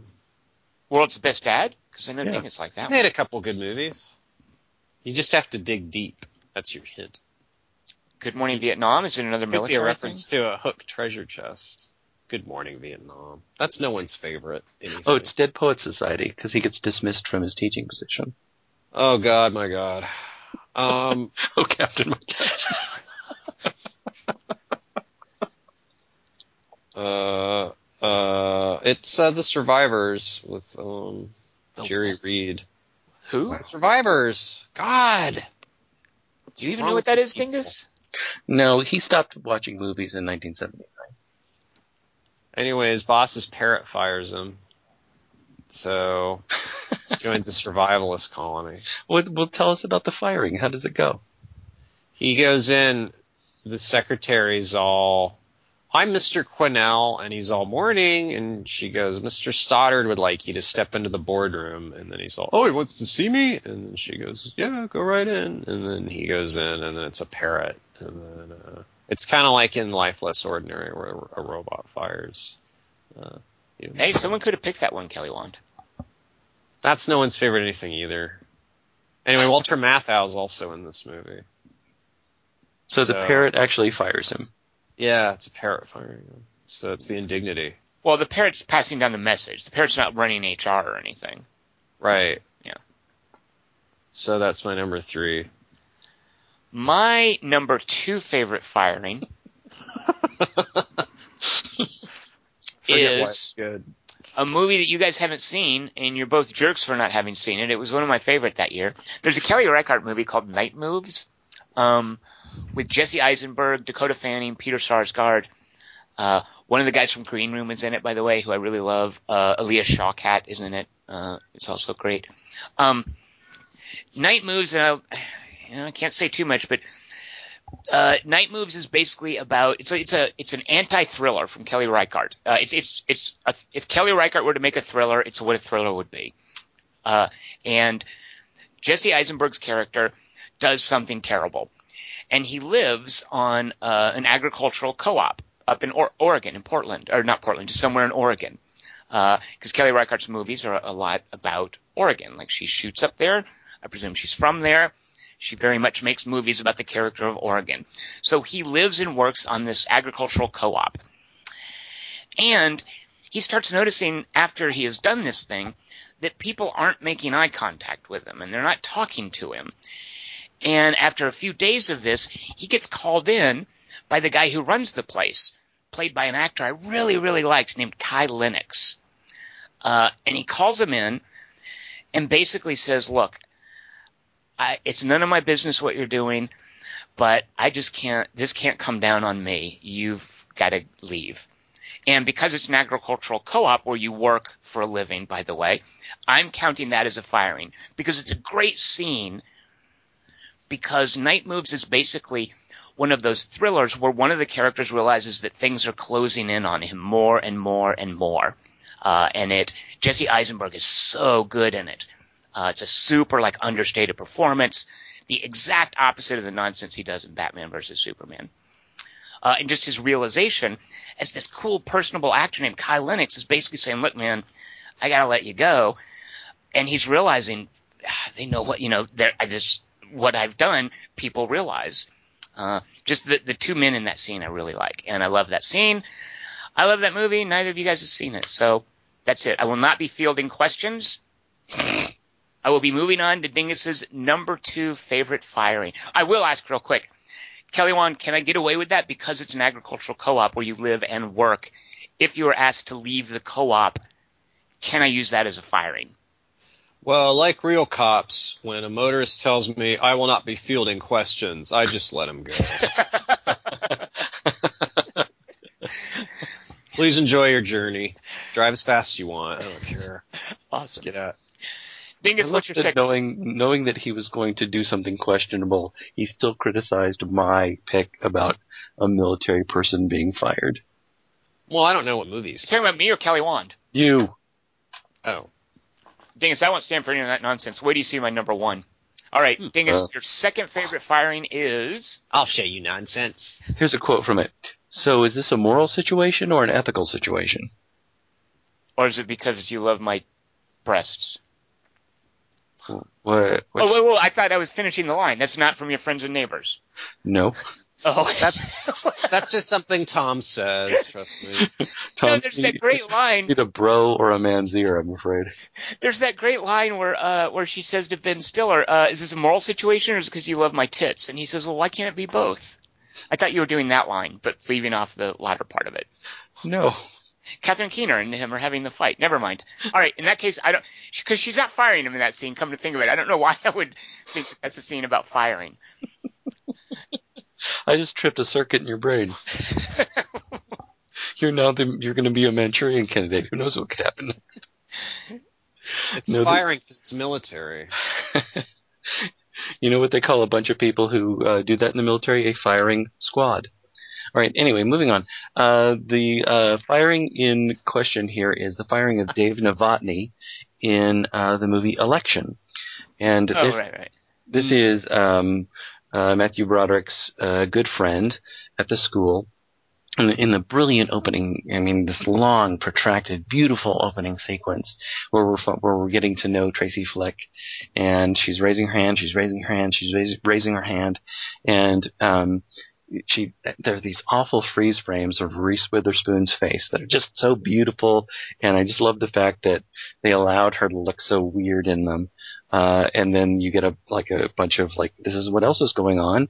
And then we go back to the fact that she's still trying to answer this question about the difference between a moral situation and an ethical situation. And then there's another pause, and Matthew Broderick's character then says, you should know something else about this. The fact is that Tracy Flick and Dave Novotny were having an affair. This is the teacher, Dave Novotny, who was also the yearbook advisor, seduces the student, Tracy Flick, and this destroys his marriage, destroys his life. And you have the scene where he's in the principal's office, Dave Novotny, who's played by a guy named Mark Herelick, who the only other thing I know him from, I know he's been in a lot of stuff. The only other thing I know him from is this episode of Seinfeld where he plays this tennis pro named Milos. But Dave Novotny is in the office of the principal, and the principal's like, "Look, I got this." The scene opens with the principal reading this terribly sophomoric card that Dave has sent to Tracy about how they should go off to Maui together, and it's just so sad, and oh my gosh, it's so sad and sappy. And Matthew Broderick sitting over there to the side, just like looking downtrodden because he's just trying to be there to support his friend, and there has to be a witness in the room. And the principal is asking him, look, I have never had a more angry phone call from a mother in my life. She is so angry. What I need to know is, did you cross the line with this girl? And Dave Novotny just starts breaking down in tears and saying that, and just holding fast at the fact that he's in love with this girl, when she's really just using him, and he has been completely inappropriate, of course, as a teacher, and he gets dismissed from his job, he gets fired, and he loses his family, and he has to move back to Cleveland or wherever to live with his parents. So that particular firing in the office of the principal, where he's just broken down in tears, and Mark Harlock plays it so well. He's so committed to it, and I just love the weird way that their faces aren't totally clean shaven, both him and Matthew Broderick. I don't know if Alexander Payne just didn't have the budget to have them clean shaven all the time, or they just had this weird 5 o'clock shadow all the time. But anyway, it's that moment. It is pretty expensive to keep dudes clean shaven, Dingus. Yeah, I would think so. It's a budget issue. Yeah. That I can't imagine the law having any problem with that one. No, that's a good one. Kelly Wand, what's your second favorite firing in a movie? My number 2 in the movie's firing favorite is the movie Jerry Maguire, where Jay Moore takes him to the diner, and then he makes that speech about his fish. I thought that was good. It's kind of the famous one. Yeah, I was hoping someone would bring that up so I wouldn't have to. Can you do a few lines from it? These fish have manners. Who's coming with me? Anyone? Who's coming with me? It is kind of, he is kind of doing a Jim Carrey manic thing in that scene, isn't he? Yeah. And Tom Cruise doesn't play very many scenes where he's being kind of pathetic. Right, yeah. So, and he's really good at it. I don't know. That's a good scene. I think it's the last time I liked a Cameron Crowe thing. But then by the end, it turns into You Had Me at Hello, and then You Complete Me. So then, you didn't see the Hawaii one? Was it called Aloha? What was that one called? It's Aloha. Yeah, with Emma Stone and Bradley Cooper. Because that'll put you off your Cameron Crowe. Did you read Fast Times or Ridgemont High, the book? It's pretty cool. Was it a book? Oh yeah, no, wasn't it? Yeah, it was like a woman went undercover and did an expose or something, right? Wasn't it? You're thinking of the Drew Barrymore riff. Yeah. Cameron Crowe's I think wife. it was Cameron Crowe went undercover. It was Cameron Crowe went undercover. Yeah. Who's Amy Heckerling? She directed Clueless and Fast Times. Okay, well that's what. Well, all right. Well, I'm crossing the streams here. Do you remember where? You thought she went undercover? I thought maybe she was a writer who went undercover and did a series of articles for Rolling Stone about being in high school. You got everything right but the gender, you idiot. Cameron Crowe mixed up with Amy Heckerling. Hello, you're pulled over. Do you remember where You Complete Me comes from in that movie? Yeah, the mute people. Yeah, the people who are doing sign language on the elevator. Because I watched that movie again this week too, because I really do love that, and I'm glad you picked this. I love that scene. Not for the least reason is that nowadays it would be filmed so differently because of the way cell phones work and how they run back to the office and they're punching different lines on their phones, and people's phones are busy and you get a busy tone. And Jane, as soon as his line isn't busy, make sure you get through to him. Nobody ever has a busy tone anymore. And so that whole idea that Jay Moore has drawn him away from the office in order to start poaching his guys, and then he has to sprint back to the office in order to start calling them, it's so quaint. Yeah. Those were the days, yeah.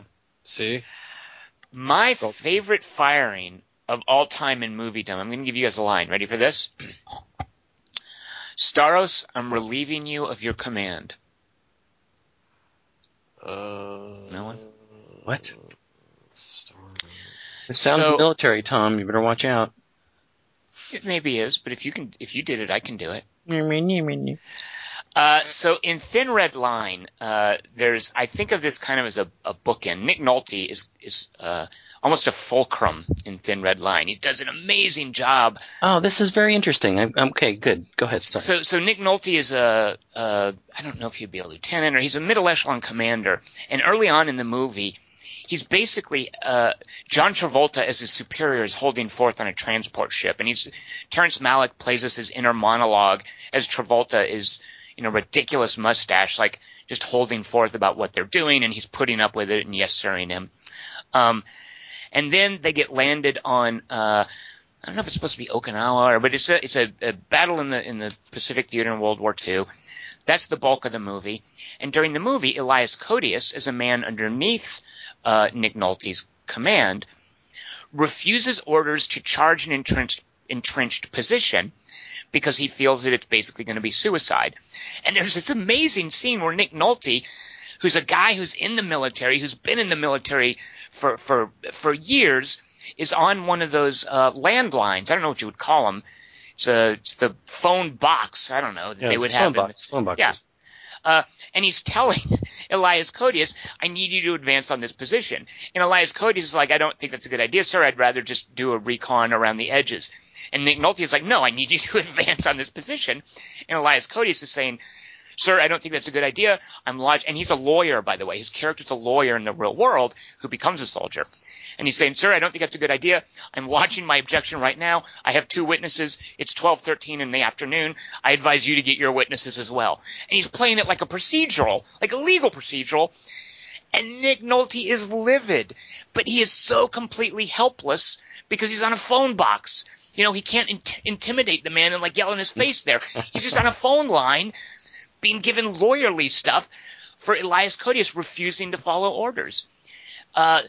So later in the movie, of course, the fallout of this is he calls in Elias Koteas' character. He's a Greek soldier named Staros, and says, I'm relieving you of your command.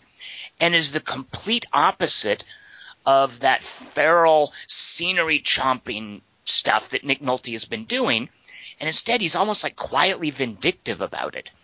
And it's kind of a mirror image of him having to put up with John Travolta and just feeling put down, and him kind of projecting that onto Elias Koteas' character.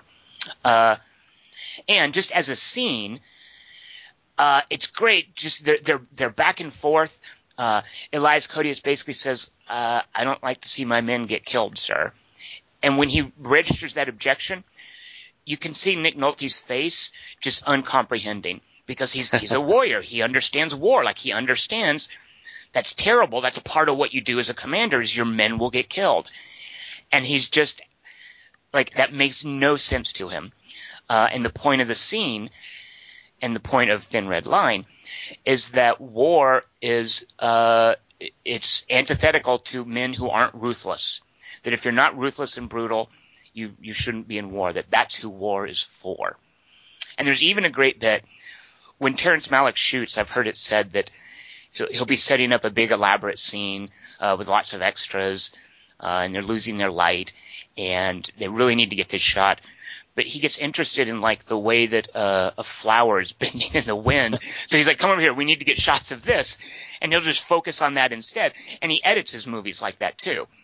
Is you'll just have some odd shot of grass or a breeze blowing through the trees or something. So during this bit where Nick Nolte is firing Elias Koteas, at one point he has a little discursive, like a little tangent in his monologue where he says, do you see those vines over there twisting around that tree, choking it? Nature is cruel. And he uses that. And it's just like Terrence Malick's mindset. Yeah. As he's delivering this speech, and then he gets distracted by these vines, and he uses it to make a point.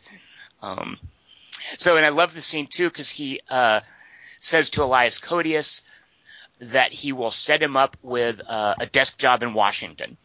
And almost because Elias Koteas is just completely like, he feels very strongly, he thinks this is a bad idea. He just thinks, he's keenly aware of how cruel war is and how he doesn't fit there. Nick Nolte almost spitefully says, and furthermore, I'm going to put you in for a Silver Star. Might as well give you a Purple Heart too. And is basically piling these medals on him that he doesn't deserve, and he knows he doesn't deserve them. So there's my military one. So if Dingus can do it, I can do it. And it is a successful firing. It is not, of course, turned around. He does get relieved of his command, we presume. But I'm at the donut shop. Isn't he just being demoted? Relieved of your command, I think, would be considered a firing for someone in the military. Like, he's not getting executed like Darth Vader would do. And actually, technically, Dingus is probably not even a demotion, because he's being transferred to be, I think, what's called like an adjutant in Washington. That's what Nick Nolte says. So it's probably even just a lateral move. But the fact that he's being relieved of his command, the men that he didn't want to see killed, he can no longer shepherd them. Like, he is no longer there to protect and see them through war, to refuse suicidal orders. I think he sees it as, it's a firing. He's lost control of these men for whom he was responsible.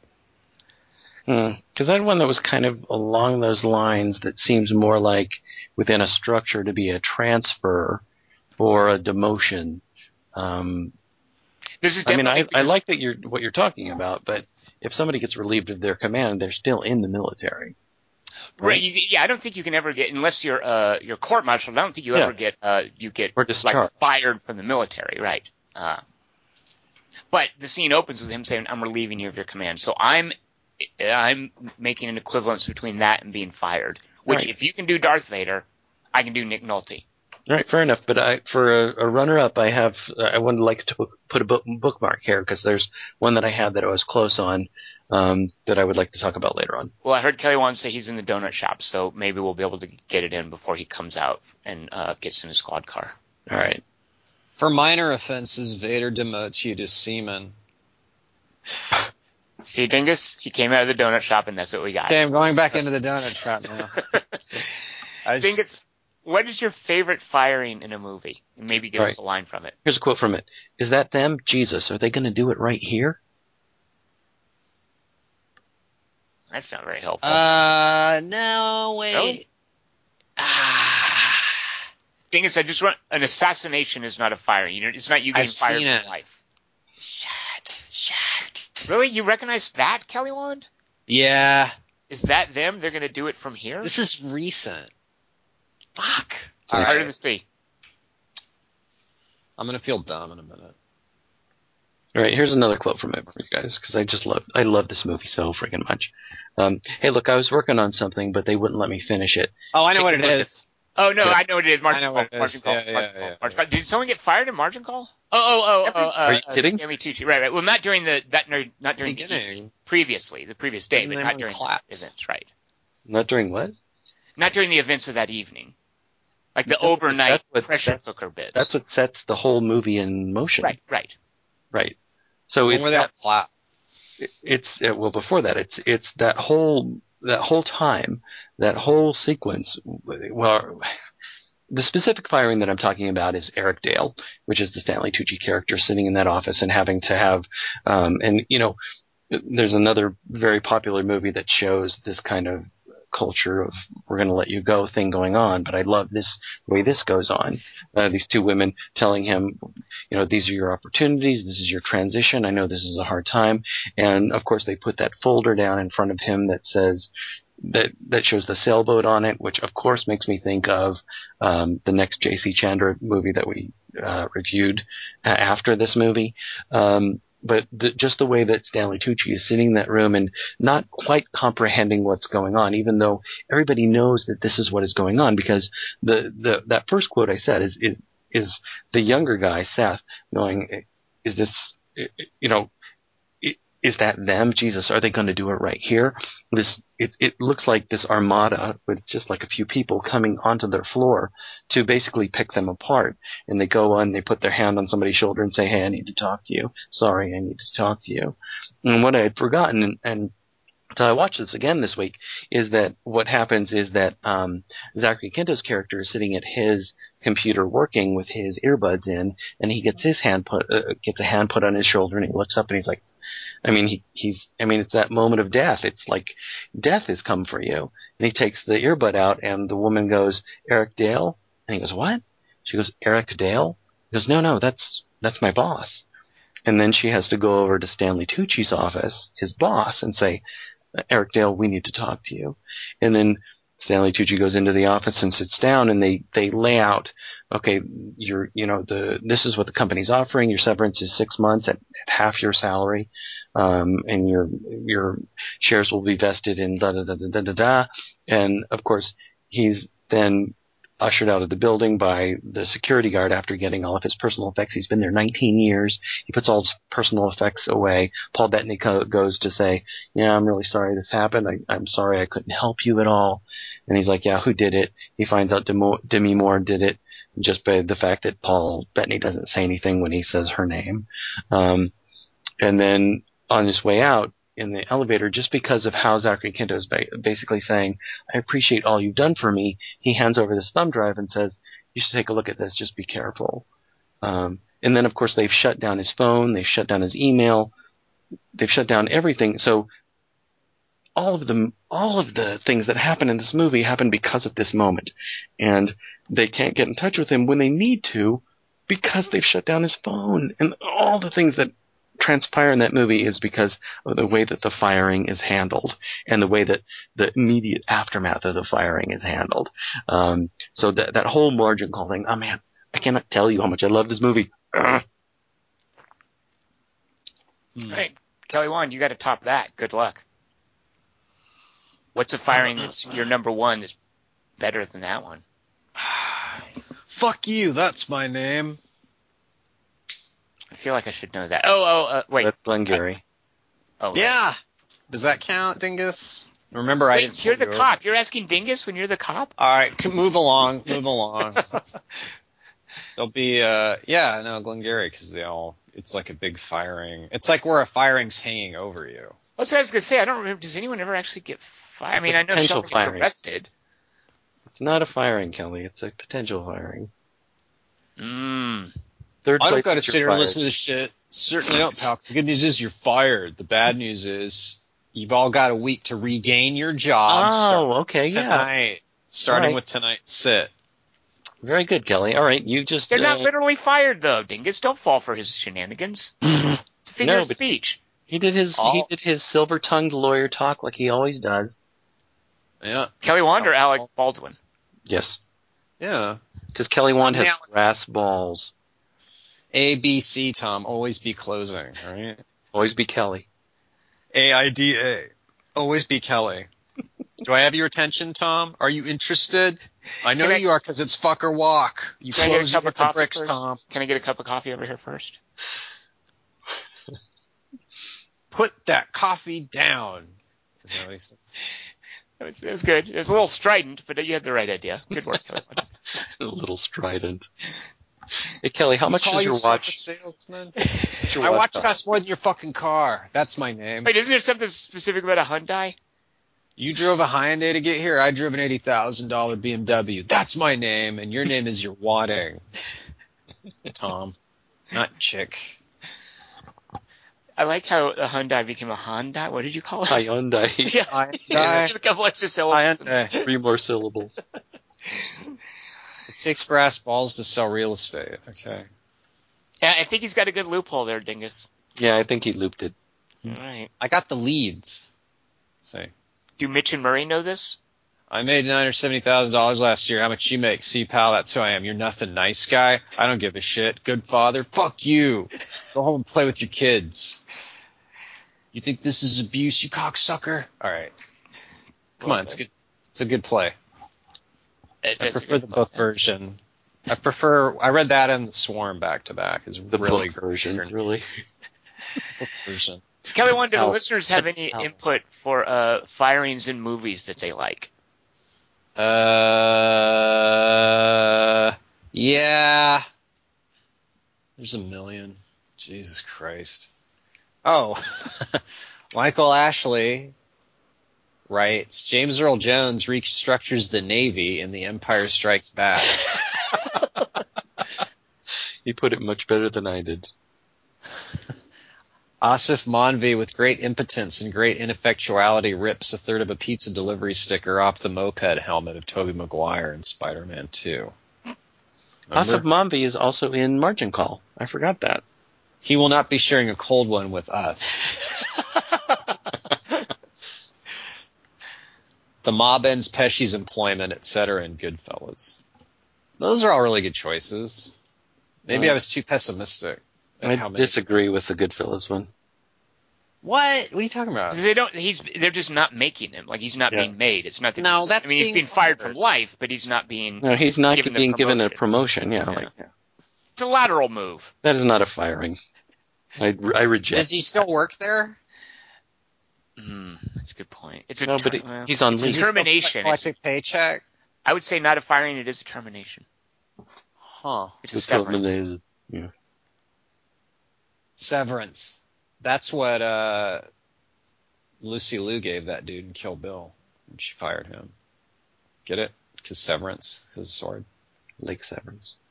Paul Weimer writes, "Hi guys, 3 best firings coming right up. Number 3 in The Fifth Element, Corbin Dallas, Bruce Willis, has his airship delivering Chinese restaurant vendor read his incoming mail. The restaurateur is confident it's good news." This is a great one. Wait, do you remember this one? And so the restaurateur triumphantly reads, "You're fired!" What? I don't remember this at all. Oh, I totally remember it. It's really funny. It's that Chinese guy. He's all, "Good news. You're fired." And then he's... To Bruce Willis? Yeah, he gets fired from the cab company. That's funny.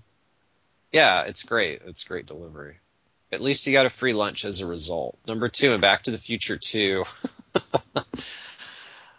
I never understood this scene. The whole scene feels like... Oh, yuck. Okay. Yeah, it's like I don't want to think about that scene. Because the makeup is so horrible. Yeah, and it's like that's a repudiation of the character, even more than the Huntsman. The 2015 future version of Marty McFly, after his side deal goes wrong, gets fired by his Japanese boss by fax. In fact, every one of the many fax machines in his house spit out the "you're fired" message. Why does he get fired? Do you remember? Because a guy on a screen goes, "Hey, try this thing." And then just says it's pure exposition. And then the second the guy hangs up, his boss calls and goes, "You're fired." It's similar to The Fifth Element. Okay. It's just Asian dude telling you something. Number 1, in the original RoboCop's climactic showdown, Dick Jones, Ronnie Cox, gets fired on the spot by his company's chairman so that RoboCop... Wait, I thought Ronnie Cox fires... No, Ronnie Cox... No, he gets fired. You're right. Yeah, sorry. Sorry, Weimer. Sorry about that. That's a great one, by the way. Yeah, that's really good. I didn't even think about that, because he's holding him hostage, isn't he? Yeah, it's a huge plot point, because once he fires him, then he can shoot him. Right. Oh, yeah. So it's actually pretty good. It's pretty good writing in a Paul Verhoeven movie, as usual. No Esther House yet. So that RoboCop can overcome his programming block and arresting OCP employees and deal with them by shooting them through a window to his death. Glad I didn't use this one for last week. 3 letters. That's Charles Lynch. As always. Very good, Paul. Grant Stewart. Personally, I hate when sackings are played as power fantasy about how you'd punch your boss or poop in his drawer or something. That and here are my 3. Is pooping in your boss's drawer a common fantasy? Power fantasy? I think it's a euphemism. I'd be really worried about, okay, I got a plan, and then, what if I can't? I don't know. It's like you got to give yourself diarrhea to get your boss. It seems like he's already... I love how much you've thought this through. Yeah. I'd be worried about the DNA. Isn't there DNA involved? No one has drawers anymore. Desks. It's just like a thing. It's like a table. Okay, what? Number 3, falling down.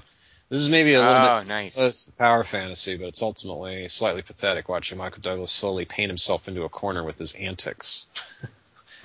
Antics? Yeah. The shooting. I totally forgot about falling down. Yeah, I don't like it. It's too Schumacher-y, but... You think it's Schumacher-y? How is it Schumacher-y? Because he directed it in a while. Because he directed it? Is Tigerland Schumacher-y? Because I think there are some Schumacher movies that aren't Schumacher-y, and I think of Falling Down in Tigerland is a couple of them. There's a lot of non-Michael Douglas parts. Who's the cop in it? Fucking De Niro or something? Oh, not De Niro, the other, Robert Duvall, isn't it? Yeah. That part's lame. Really? And there's a lot of it. I don't like it. Disappointing. I'd rather just watch more antics. You know what? That is definitely the strong point in the movie, yeah. The antics are very stingy. I love the way you say the name as if it's a different name when it's like a bad movie, as if mockery is part of it. Shoe-mockery. Shoe-mockery, yeah. I like the way you did that. That's certainly that Batman movie is shoe-mockery. Right, They're all shoe-mockery now, except for one. There's one good Batman movie out of 9. Wow, it is kind of true, isn't it? Yeah. And we're still like, yeah, we're over the curve. Never mind. Number 2, Margin Call. Surely this got an MPAA rating for redundancies throughout. In particular, I like the sacking of Stanley Tucci, then having to rehire him as a consultant for one day so they have a compliance officer present when shit hits the fan. He's just so relatable and we can understand his position. For the money he's getting, we would all do exactly the same thing. He doesn't even want to do it for the money. They make him do it for the money. Number 1, Cheap Thrills. We don't even hear the dialogue as Pat Healy gets sacked from his job doing oil changes and basic servicing in the local garage. He plays the committed family man so well with such a likable twist of vulnerability, but slowly compromises his morals in greater increments throughout the course of the movie. Tom recommended this movie and mentioned the memorable last shot. You're not wrong, Tom. So the thing you were just asking about, the boss's drawer, Kelly Wand? Yeah, that fairly happens. Significant plot point in Cheap Thrills, I'll just say. Is it a MacGuffin? I'm not going to say anything else other than you made me. When you were describing that, I thought of Cheap Thrills, and here comes Grant Stewart telling you about Cheap Thrills and how you should see it. Wanted to figure Under the Skin in as sacking, but I think it's just Scarlett Johansson telepathically handing in her notice. Good night, gentlemen. Grant. She kind of quits, huh? Yeah. Chris Cesarano? Yeah, he was on last week. Cesarano. Hey, Quarter to 3 crew, checking in once again with far less controversial picks for the new 3x3. Number 3, Fifth Element. The simple one by Mr. Kim, the cook and owner of the Chinese hoverboat eatery, bets Corbin Dallas's lunch that his latest news is good. The ecstatic way in which he reads, "You're fired!" immediately followed by a sad expression and the cat meowing never fails. Why didn't you tell us there was a cat meowing when you described it, Kelly Wand? There's a cat meowing behind me, and I thought you just connect the dots. Oh, that cat. Number 2, Fight Club. I'm Jack's complete lack of surprise. Wait a minute. Because I was thinking of Fight Club. He doesn't get fired. Yeah, that's not firing. Okay. Doesn't he get fired and then he just demands his own severance? It's dingus, right, Kelly Wand? I think he gets fired and then he does that whole thing where he punches himself out and then he's able to say, "This is what I want for my severance package." Maybe dingus is right. Read what's his name again? Chris Cesarano. Chris Cesarano, yeah. Read what he said. He can probably clear this up. But I think dingus is right. Now, technically, this might be more trouble with the 3x3 cop, as the scene begins with the protagonist sitting down with his boss to, quote, make negotiations, to put it politely. However, the protagonist losing his job is inevitable, and his boss uses the opportunity to fire him ahead of his review. Of course, the protagonist instead beats himself up, something that could have looked so terrible and yet looked so convincing in this film. Most notably, the protagonist slips the line that it seems very familiar. A subtle hint towards the film's twist and the truth about earlier scenes. Oh, yeah. I don't remember. Do you remember the cat meowing? In that part? Number 1, Citizen Kane. I feel a bit trite for loving this film as much as I do. But ever since I saw it in college, I've come to understand why it's on so many lists. One of the greatest moments is when Leland has to write a review of the opera that Kane's wife performed in, a review he was unable to finish after getting drunk. Kane finished it himself and made sure to tell his friend Leland, his chum from school, that he was fired. Thanks for the show, guys. I forgot that. That's a great one. Tom's the Citizen Kane detractor. Whatever. It's before we knew how to make good movies. I mean, people loved it back then, right? But before the 70s, nobody could make a good movie. There were a couple, but not that one. That one's boring. It's in black and white, for Pete's sake. What are you going to do? Add color. Never mind. I was going to say the whole movie's in the ring, so it's probably not a good analogy. Jaime Cabrera? Jaime Cabrera. Sorry. Hello, all. Here are my Thrones on the brain. Hello, all. Here are my top 3 firings in movies. My theme is interesting ways the firing happens. Number 3, Men in Black 2. What? There's a movie, hear the title of often. Patrick Warburton's character is a gung-ho agent, but Will Smith takes him to a diner to neuralize him. I never really figured out if that was his intention taking him there, but he ends up doing it when Warburton breaks into tears. That's the second one? I guess so, huh? Number 2, Back to the Future 2. Marty gets fired by toilet paper facts. Enough said. Number 1, Office Space. Milton gets fired by not getting fired. They just make his job consistently more intolerable, from not getting paid to being put in the basement until he finally snaps. Runner-up because it doesn't fit in the theme. RoboCop. That's not an interesting way the firing happens. So it didn't fit that theme, RoboCop. The executive, played by Ronnie Cox, gets fired so Murphy can shoot him. Love the show, guys. What is it? How does he object to the RoboCop one? Of course, that's a great one. What? That's what I'm saying. Yeah. Pull him over for having doubts. Yeah, you're under arrest for that being interesting. Sebastian Dunn writes, as in school, I submit my homework half done. Dick, you're fired. RoboCop was the first to spring to mind. Upon rewatching that final scene, I found myself especially liking the couple of quick reaction shots of Donald Johnson smiling with glee as Dick Jones gets gunned down. Donald Johnson, Dick Jones gets gunned.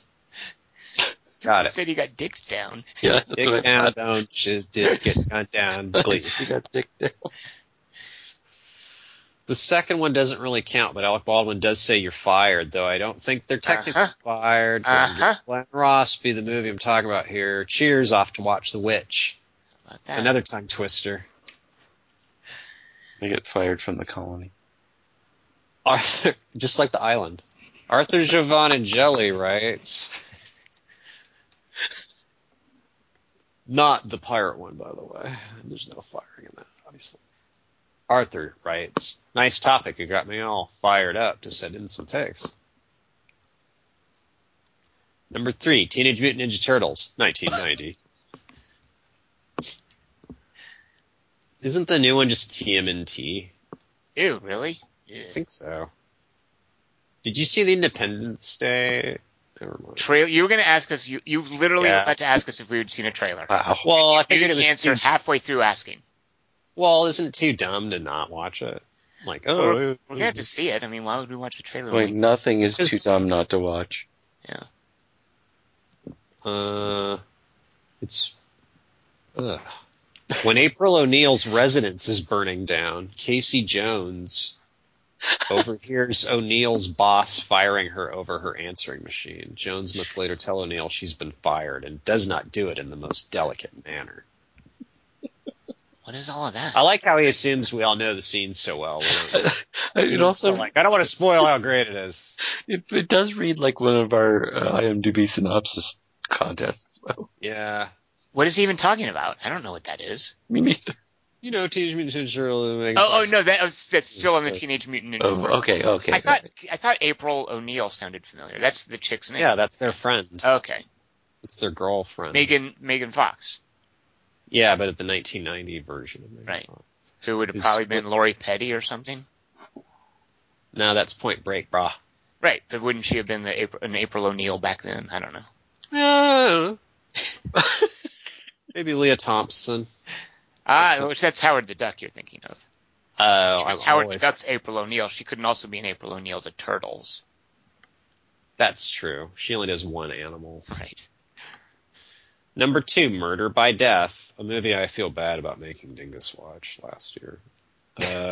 When he discovers a meal's not been prepared for the guests, James Sir Bensonham,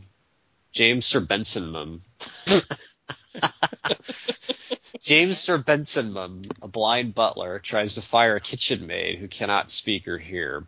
Bensonham has little success in this endeavor.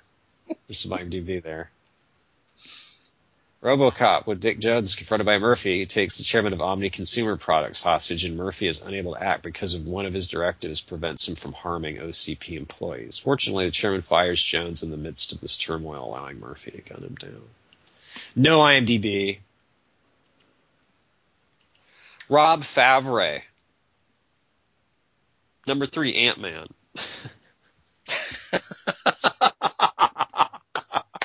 I love saying that.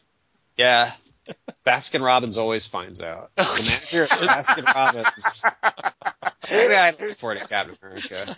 Is Paul Rudd in Captain America? Is he part of the Civil War? Do you really want to know? No, I don't really want. I don't even want to know while I'm watching. Oh man, that's a great one. I didn't even think about that. That's so great. The manager at Baskin-Robbins is the true hero of Ant-Man. Sensing greatness as an employee, he pushed Scott Lang out of a dead-end job and gave him the motivation he needed to save the world. After all, Schley doesn't give away a mango fruit blast to every employee he fires. Awesome. That one is great. Number 2, Empire Strikes Back. Apology accepted, Captain Nita. For Darth Vader, strangulation's just a way to remove an underperforming employee from the job. He probably fires his admirals that way because there's less paperwork involved. Number 1, RoboCop. Dick, you're fired. I like to think that in the second between being fired and being blasted out the window by RoboCop, Dick Jones was wondering whether his stock options had vested. Thanks for the great podcast. I liked when the alien fired John Hurt in Alien. I love that Ant-Man one. That's great. Yeah, it is. Nick D. Hey guys, Jerry Maguire. I love the scene where Jay Moore fires Tom Cruise in a crowded restaurant. Cruise starts getting angry, so Jay Moore says, "What about me? You know what I went through knowing I was going to have to fire my mentor, carrying that around my head for a week? Could you get past yourself for a second? Jesus." This leads directly to a scene where Tom Cruise tries and fails to get all his clients to leave with him. Number 2, Margin Call. The opening scene where Stanley Tucci gets fired sets the stage for the movie, and he's absolutely pitch perfect as a guy who, despite knowing how cold-hearted his business is, still can't believe how little respect 19 years of loyalty buys him. Number 1, Take Shelter. Ooh. What? See, because I watched the scene. Ooh. The scene itself, the firing's important, but the scene itself is really just so like throwaway, and it's just a quick scene in the backyard. It's a great. It's a great turn. Like, it's a great moment in the movie, and the firing itself is, of course, hugely significant. But the actual the least act of the firing, it's just like so matter of fact. And Jim is so reluctant about, do you know how many rules you broke? I have no, come in and get your last check on Friday. Like, he's just kind of like he's just like he likes the guy and he's his boss, but he's just like, you did this terrible thing. And he even says as he's walking away, you brought this on yourself. Yeah. It's just a really kind of sad matter of fact scene. Yeah. Michael Shannon gets fired for borrowing a backhoe without permission to dig his bomb shelter. I love how the scene ups the stakes for his family in the moment afterwards where Jessica Chastain slaps him and leaves. Cheers in. Always slapping her. The other thing I like about that Jerry Maguire thing is that he sends out his manifesto. He has to go to Kinko's or wherever and print it, puts it in all of their hotel boxes, and then he calls the hotel desk in the morning. He's like, "Have they gone out yet?" Because he wants to take them back. And I'm just imagining the way that would go today. It's just like click send. It would just be emailed to everybody. Wait, there's no email in Jerry Maguire? I'm sure there is, but I mean, it's just the way that it actually happens, and that it takes a week then for the fallout to happen. I just think that Jerry Maguire, I do love it. It was really great to watch it again. But I think it just would happen at such a faster pace. So that's 20 years ago. Yeah. That's my rebuttal to what you said. All right, you win. Chris Markinson writes, "Hey guys, hoping to find an instance of someone getting fired for having sex with a cleaning lady on their desk at work, but I guess it only happens on TV." Hannigans. Okay. Number 3, I might be stretching the rules here with a firing that doesn't actually succeed. In Fight Club, the narrator threatens his boss with going to the transport department over the car company's negligence with regard to safety. His boss then tells him he's fired. At that point, things escalate. There's an awesome broken glass moment I should have used last week. Oh, nice, yeah. Wait, what? When he punches himself back on the table, like there's this great stunt. Yeah. Yeah. But that's, like if I can do Bad Santa, then I think that Fight Club scene definitely applies too. It's a firing scene that doesn't work. Donut shop. Number 2, Dick, you're fired. In the original RoboCop, the titular hero is unable to apprehend employees. Thing. Sorry, Markinson. Number 1, Baskin-Robbins always finds out. I know this was probably chosen by someone else, but I thought Paul Rudd getting fired from Baskin-Robbins and Ant-Man was awesome. Thanks, guys. Chris. Dan Winningham writes, "Hello, friends. D. Win here, getting this to you at the last second. Hope it makes time. Just one, short and sweet. Broadcast news. The smarmy network president has to fire some reporters. He lets go an older newsman, pretending to care. The president says, 'Now, if there's anything I can do for you,' and the fired reporter replies, 'Well, I certainly hope you'll die soon.'" I certainly hope you'll die soon. Yeah. That's where it comes from. Thank you, D-Win. That's beautiful. That makes me wonder, does Peter Finch gets fired in Network, right? Yeah, I'm surprised Yeah. nobody brought up Network. I mean, that's the And whole assassinated. Network happens, right? Mm-hmm. Yeah. And I no one was brought up kinda- the movie that Dingus elliptically referenced. I was sure that was going to come up. What? Up in the air. Oh, yeah. Movie's Is that all about like Galifianakis? severances and yeah. Yeah, No. Zach Galifianakis is the famous like little like he like has an imaginary like moment where he's a sniper, I think. But right, because it's it's scenes of different people getting fired. Yeah. right. But I certainly hope you'll die soon. It's great. I'd rather be fired by a Galifianakis than a Clooney. Clooney one would be just a twist of the knife. No, Clooney was so nice to him. I mean, No, I know. I'm just saying. right. Which actor would you rather be fired by? See. It would say a lot about a person. Yeah. Who would you pick? Yeah. Who would you like to be fired by? Runners up. Is that all that we have from the? Yeah, that's all the listeners could give All right. us. So the runner-up that I have that goes along with Tom's, or that Tom's Thin Red Line one made me think of, is "You're out, Tom." This is the quote: "You're out, Tom," and this is from The Godfather, and this is, actually, it might be Godfather Part 2, where they determine that Tom Hagen is not a wartime consigliere, and basically he's being fired from the job of being the wartime consigliere because he just can't handle the job. He's not Sicilian, most importantly, even though he's been brought up by the family essentially. But they're in the room planning this war that's going to happen between the families, and I guess it is in the first one. And he says, "You're out, Tom." And so Robert Duvall's Tom Hagen has to, in disgrace, for himself, they say it's not you, it's just the way it is, has to stand up and leave the room and basically be fired from being in this room. It's slightly different.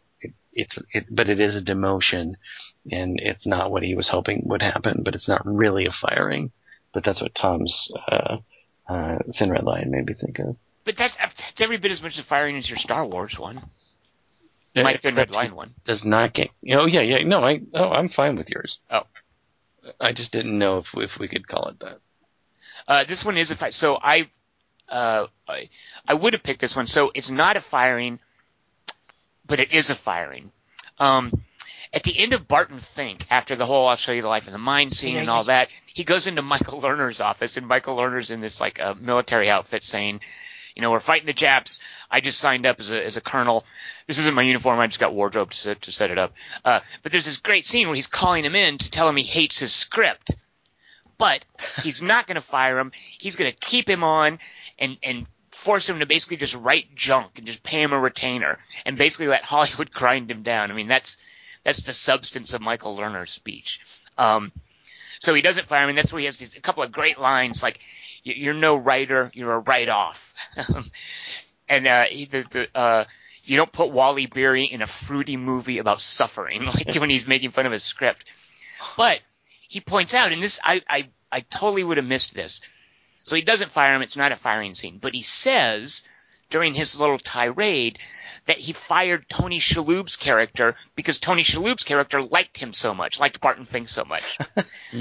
So there's a firing there, but it happened off camera, and it's Michael Lerner firing Tony Shalhoub off camera in Barton Fink. Huh. I was actually thinking about this week because I thought he had fired Barton Fink because of the line where he says, I can get like 1,000 writers to give me that Barton Fink feeling. That's part of that scene. Yeah, he's like, "You think you're the only one who can give me that Barton Fink feeling?" Yeah, absolutely. That's part of that tirade. But the whole conclusion of that tirade is, "I'm not going to fire you. I'm going to pay you a retainer, and you got to work out your contract for the next 10 years. Now get out of my sight, but don't leave the state." Like that's his whole thing is, wow, get away from me, but don't go anywhere. You just made me think all of a sudden of the Three Amigos.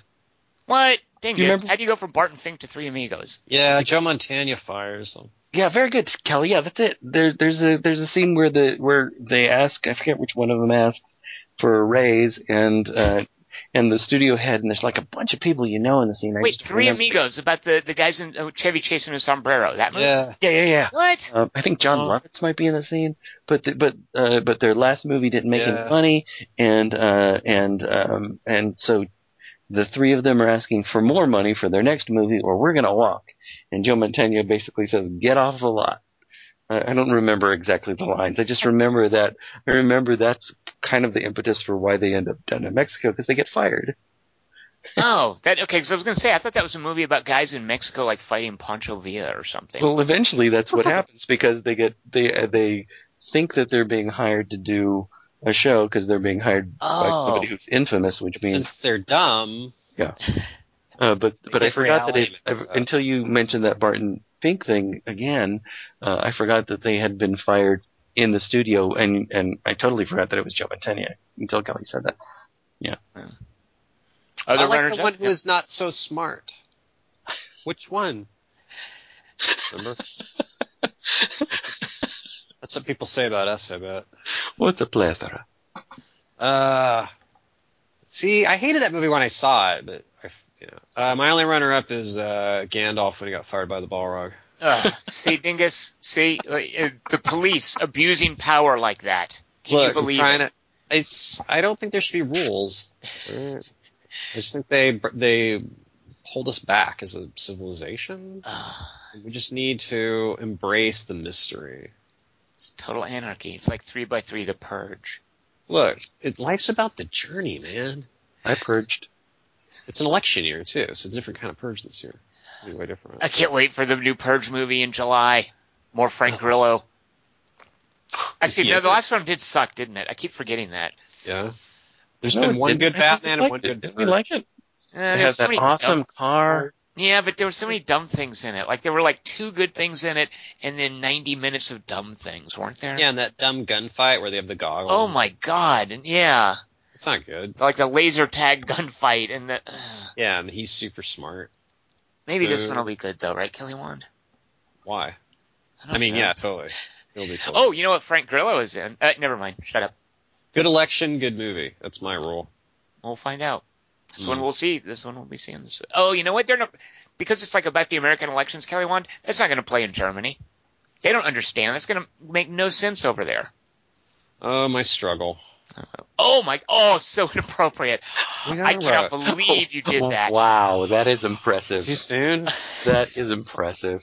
I don't care. Do you know the series? Dumb. Do you know the series Party Down?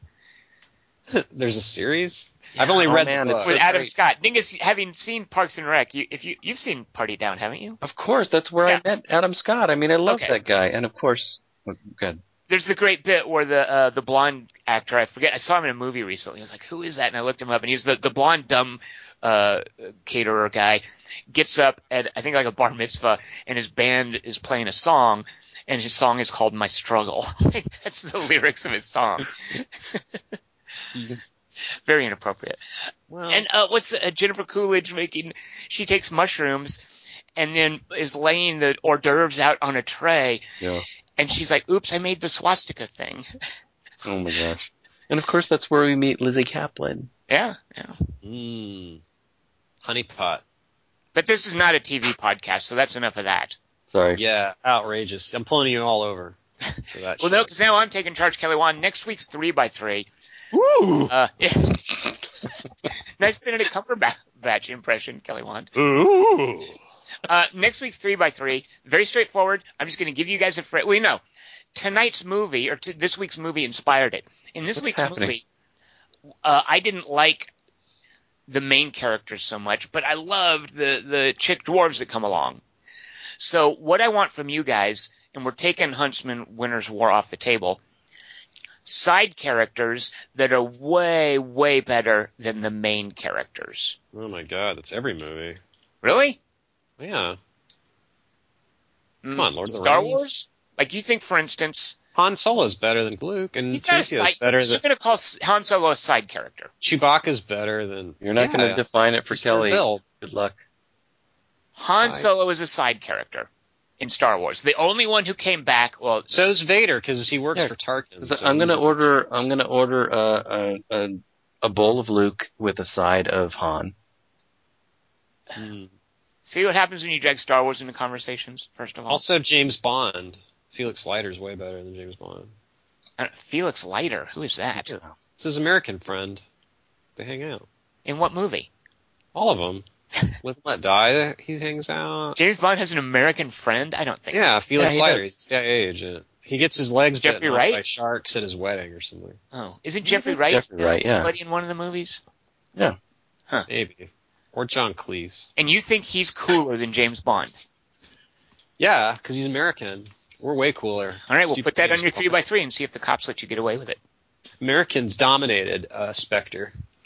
If you have side characters that are way, way better than main characters that you want to tell us about, send them in to 3x3 at quarterto3.com.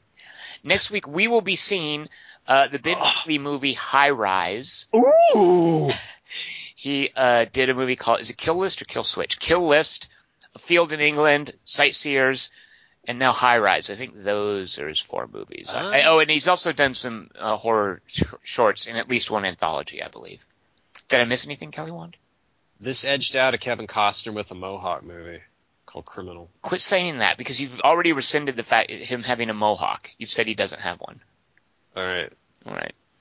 See High Rise. Send us your 3x3 of side characters way better than main characters. Join us for that next week. I am Tom Chick. I have been joined by Christian Lewinsky. It's Christian Morosky. Oh, right. I got one of the letters wrong. And we had Kelly Wand. I like the one who's not so smart.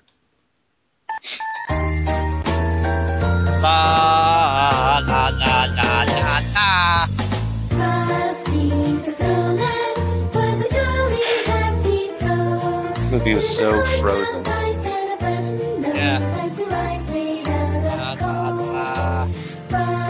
the Snowman is a fairy tale, they say. He was made of snow. There's never been a Frosty Rudolph crossover. Huh. Or would Rudolph melt Frosty because his nose is like Cyclops' eyes? And he'd turn into that senator from X-Men who got turned into water. That was his mutant super quote power. Right, Dingus? Are you the hero of every story you tell? I swore an oath to keep it secret.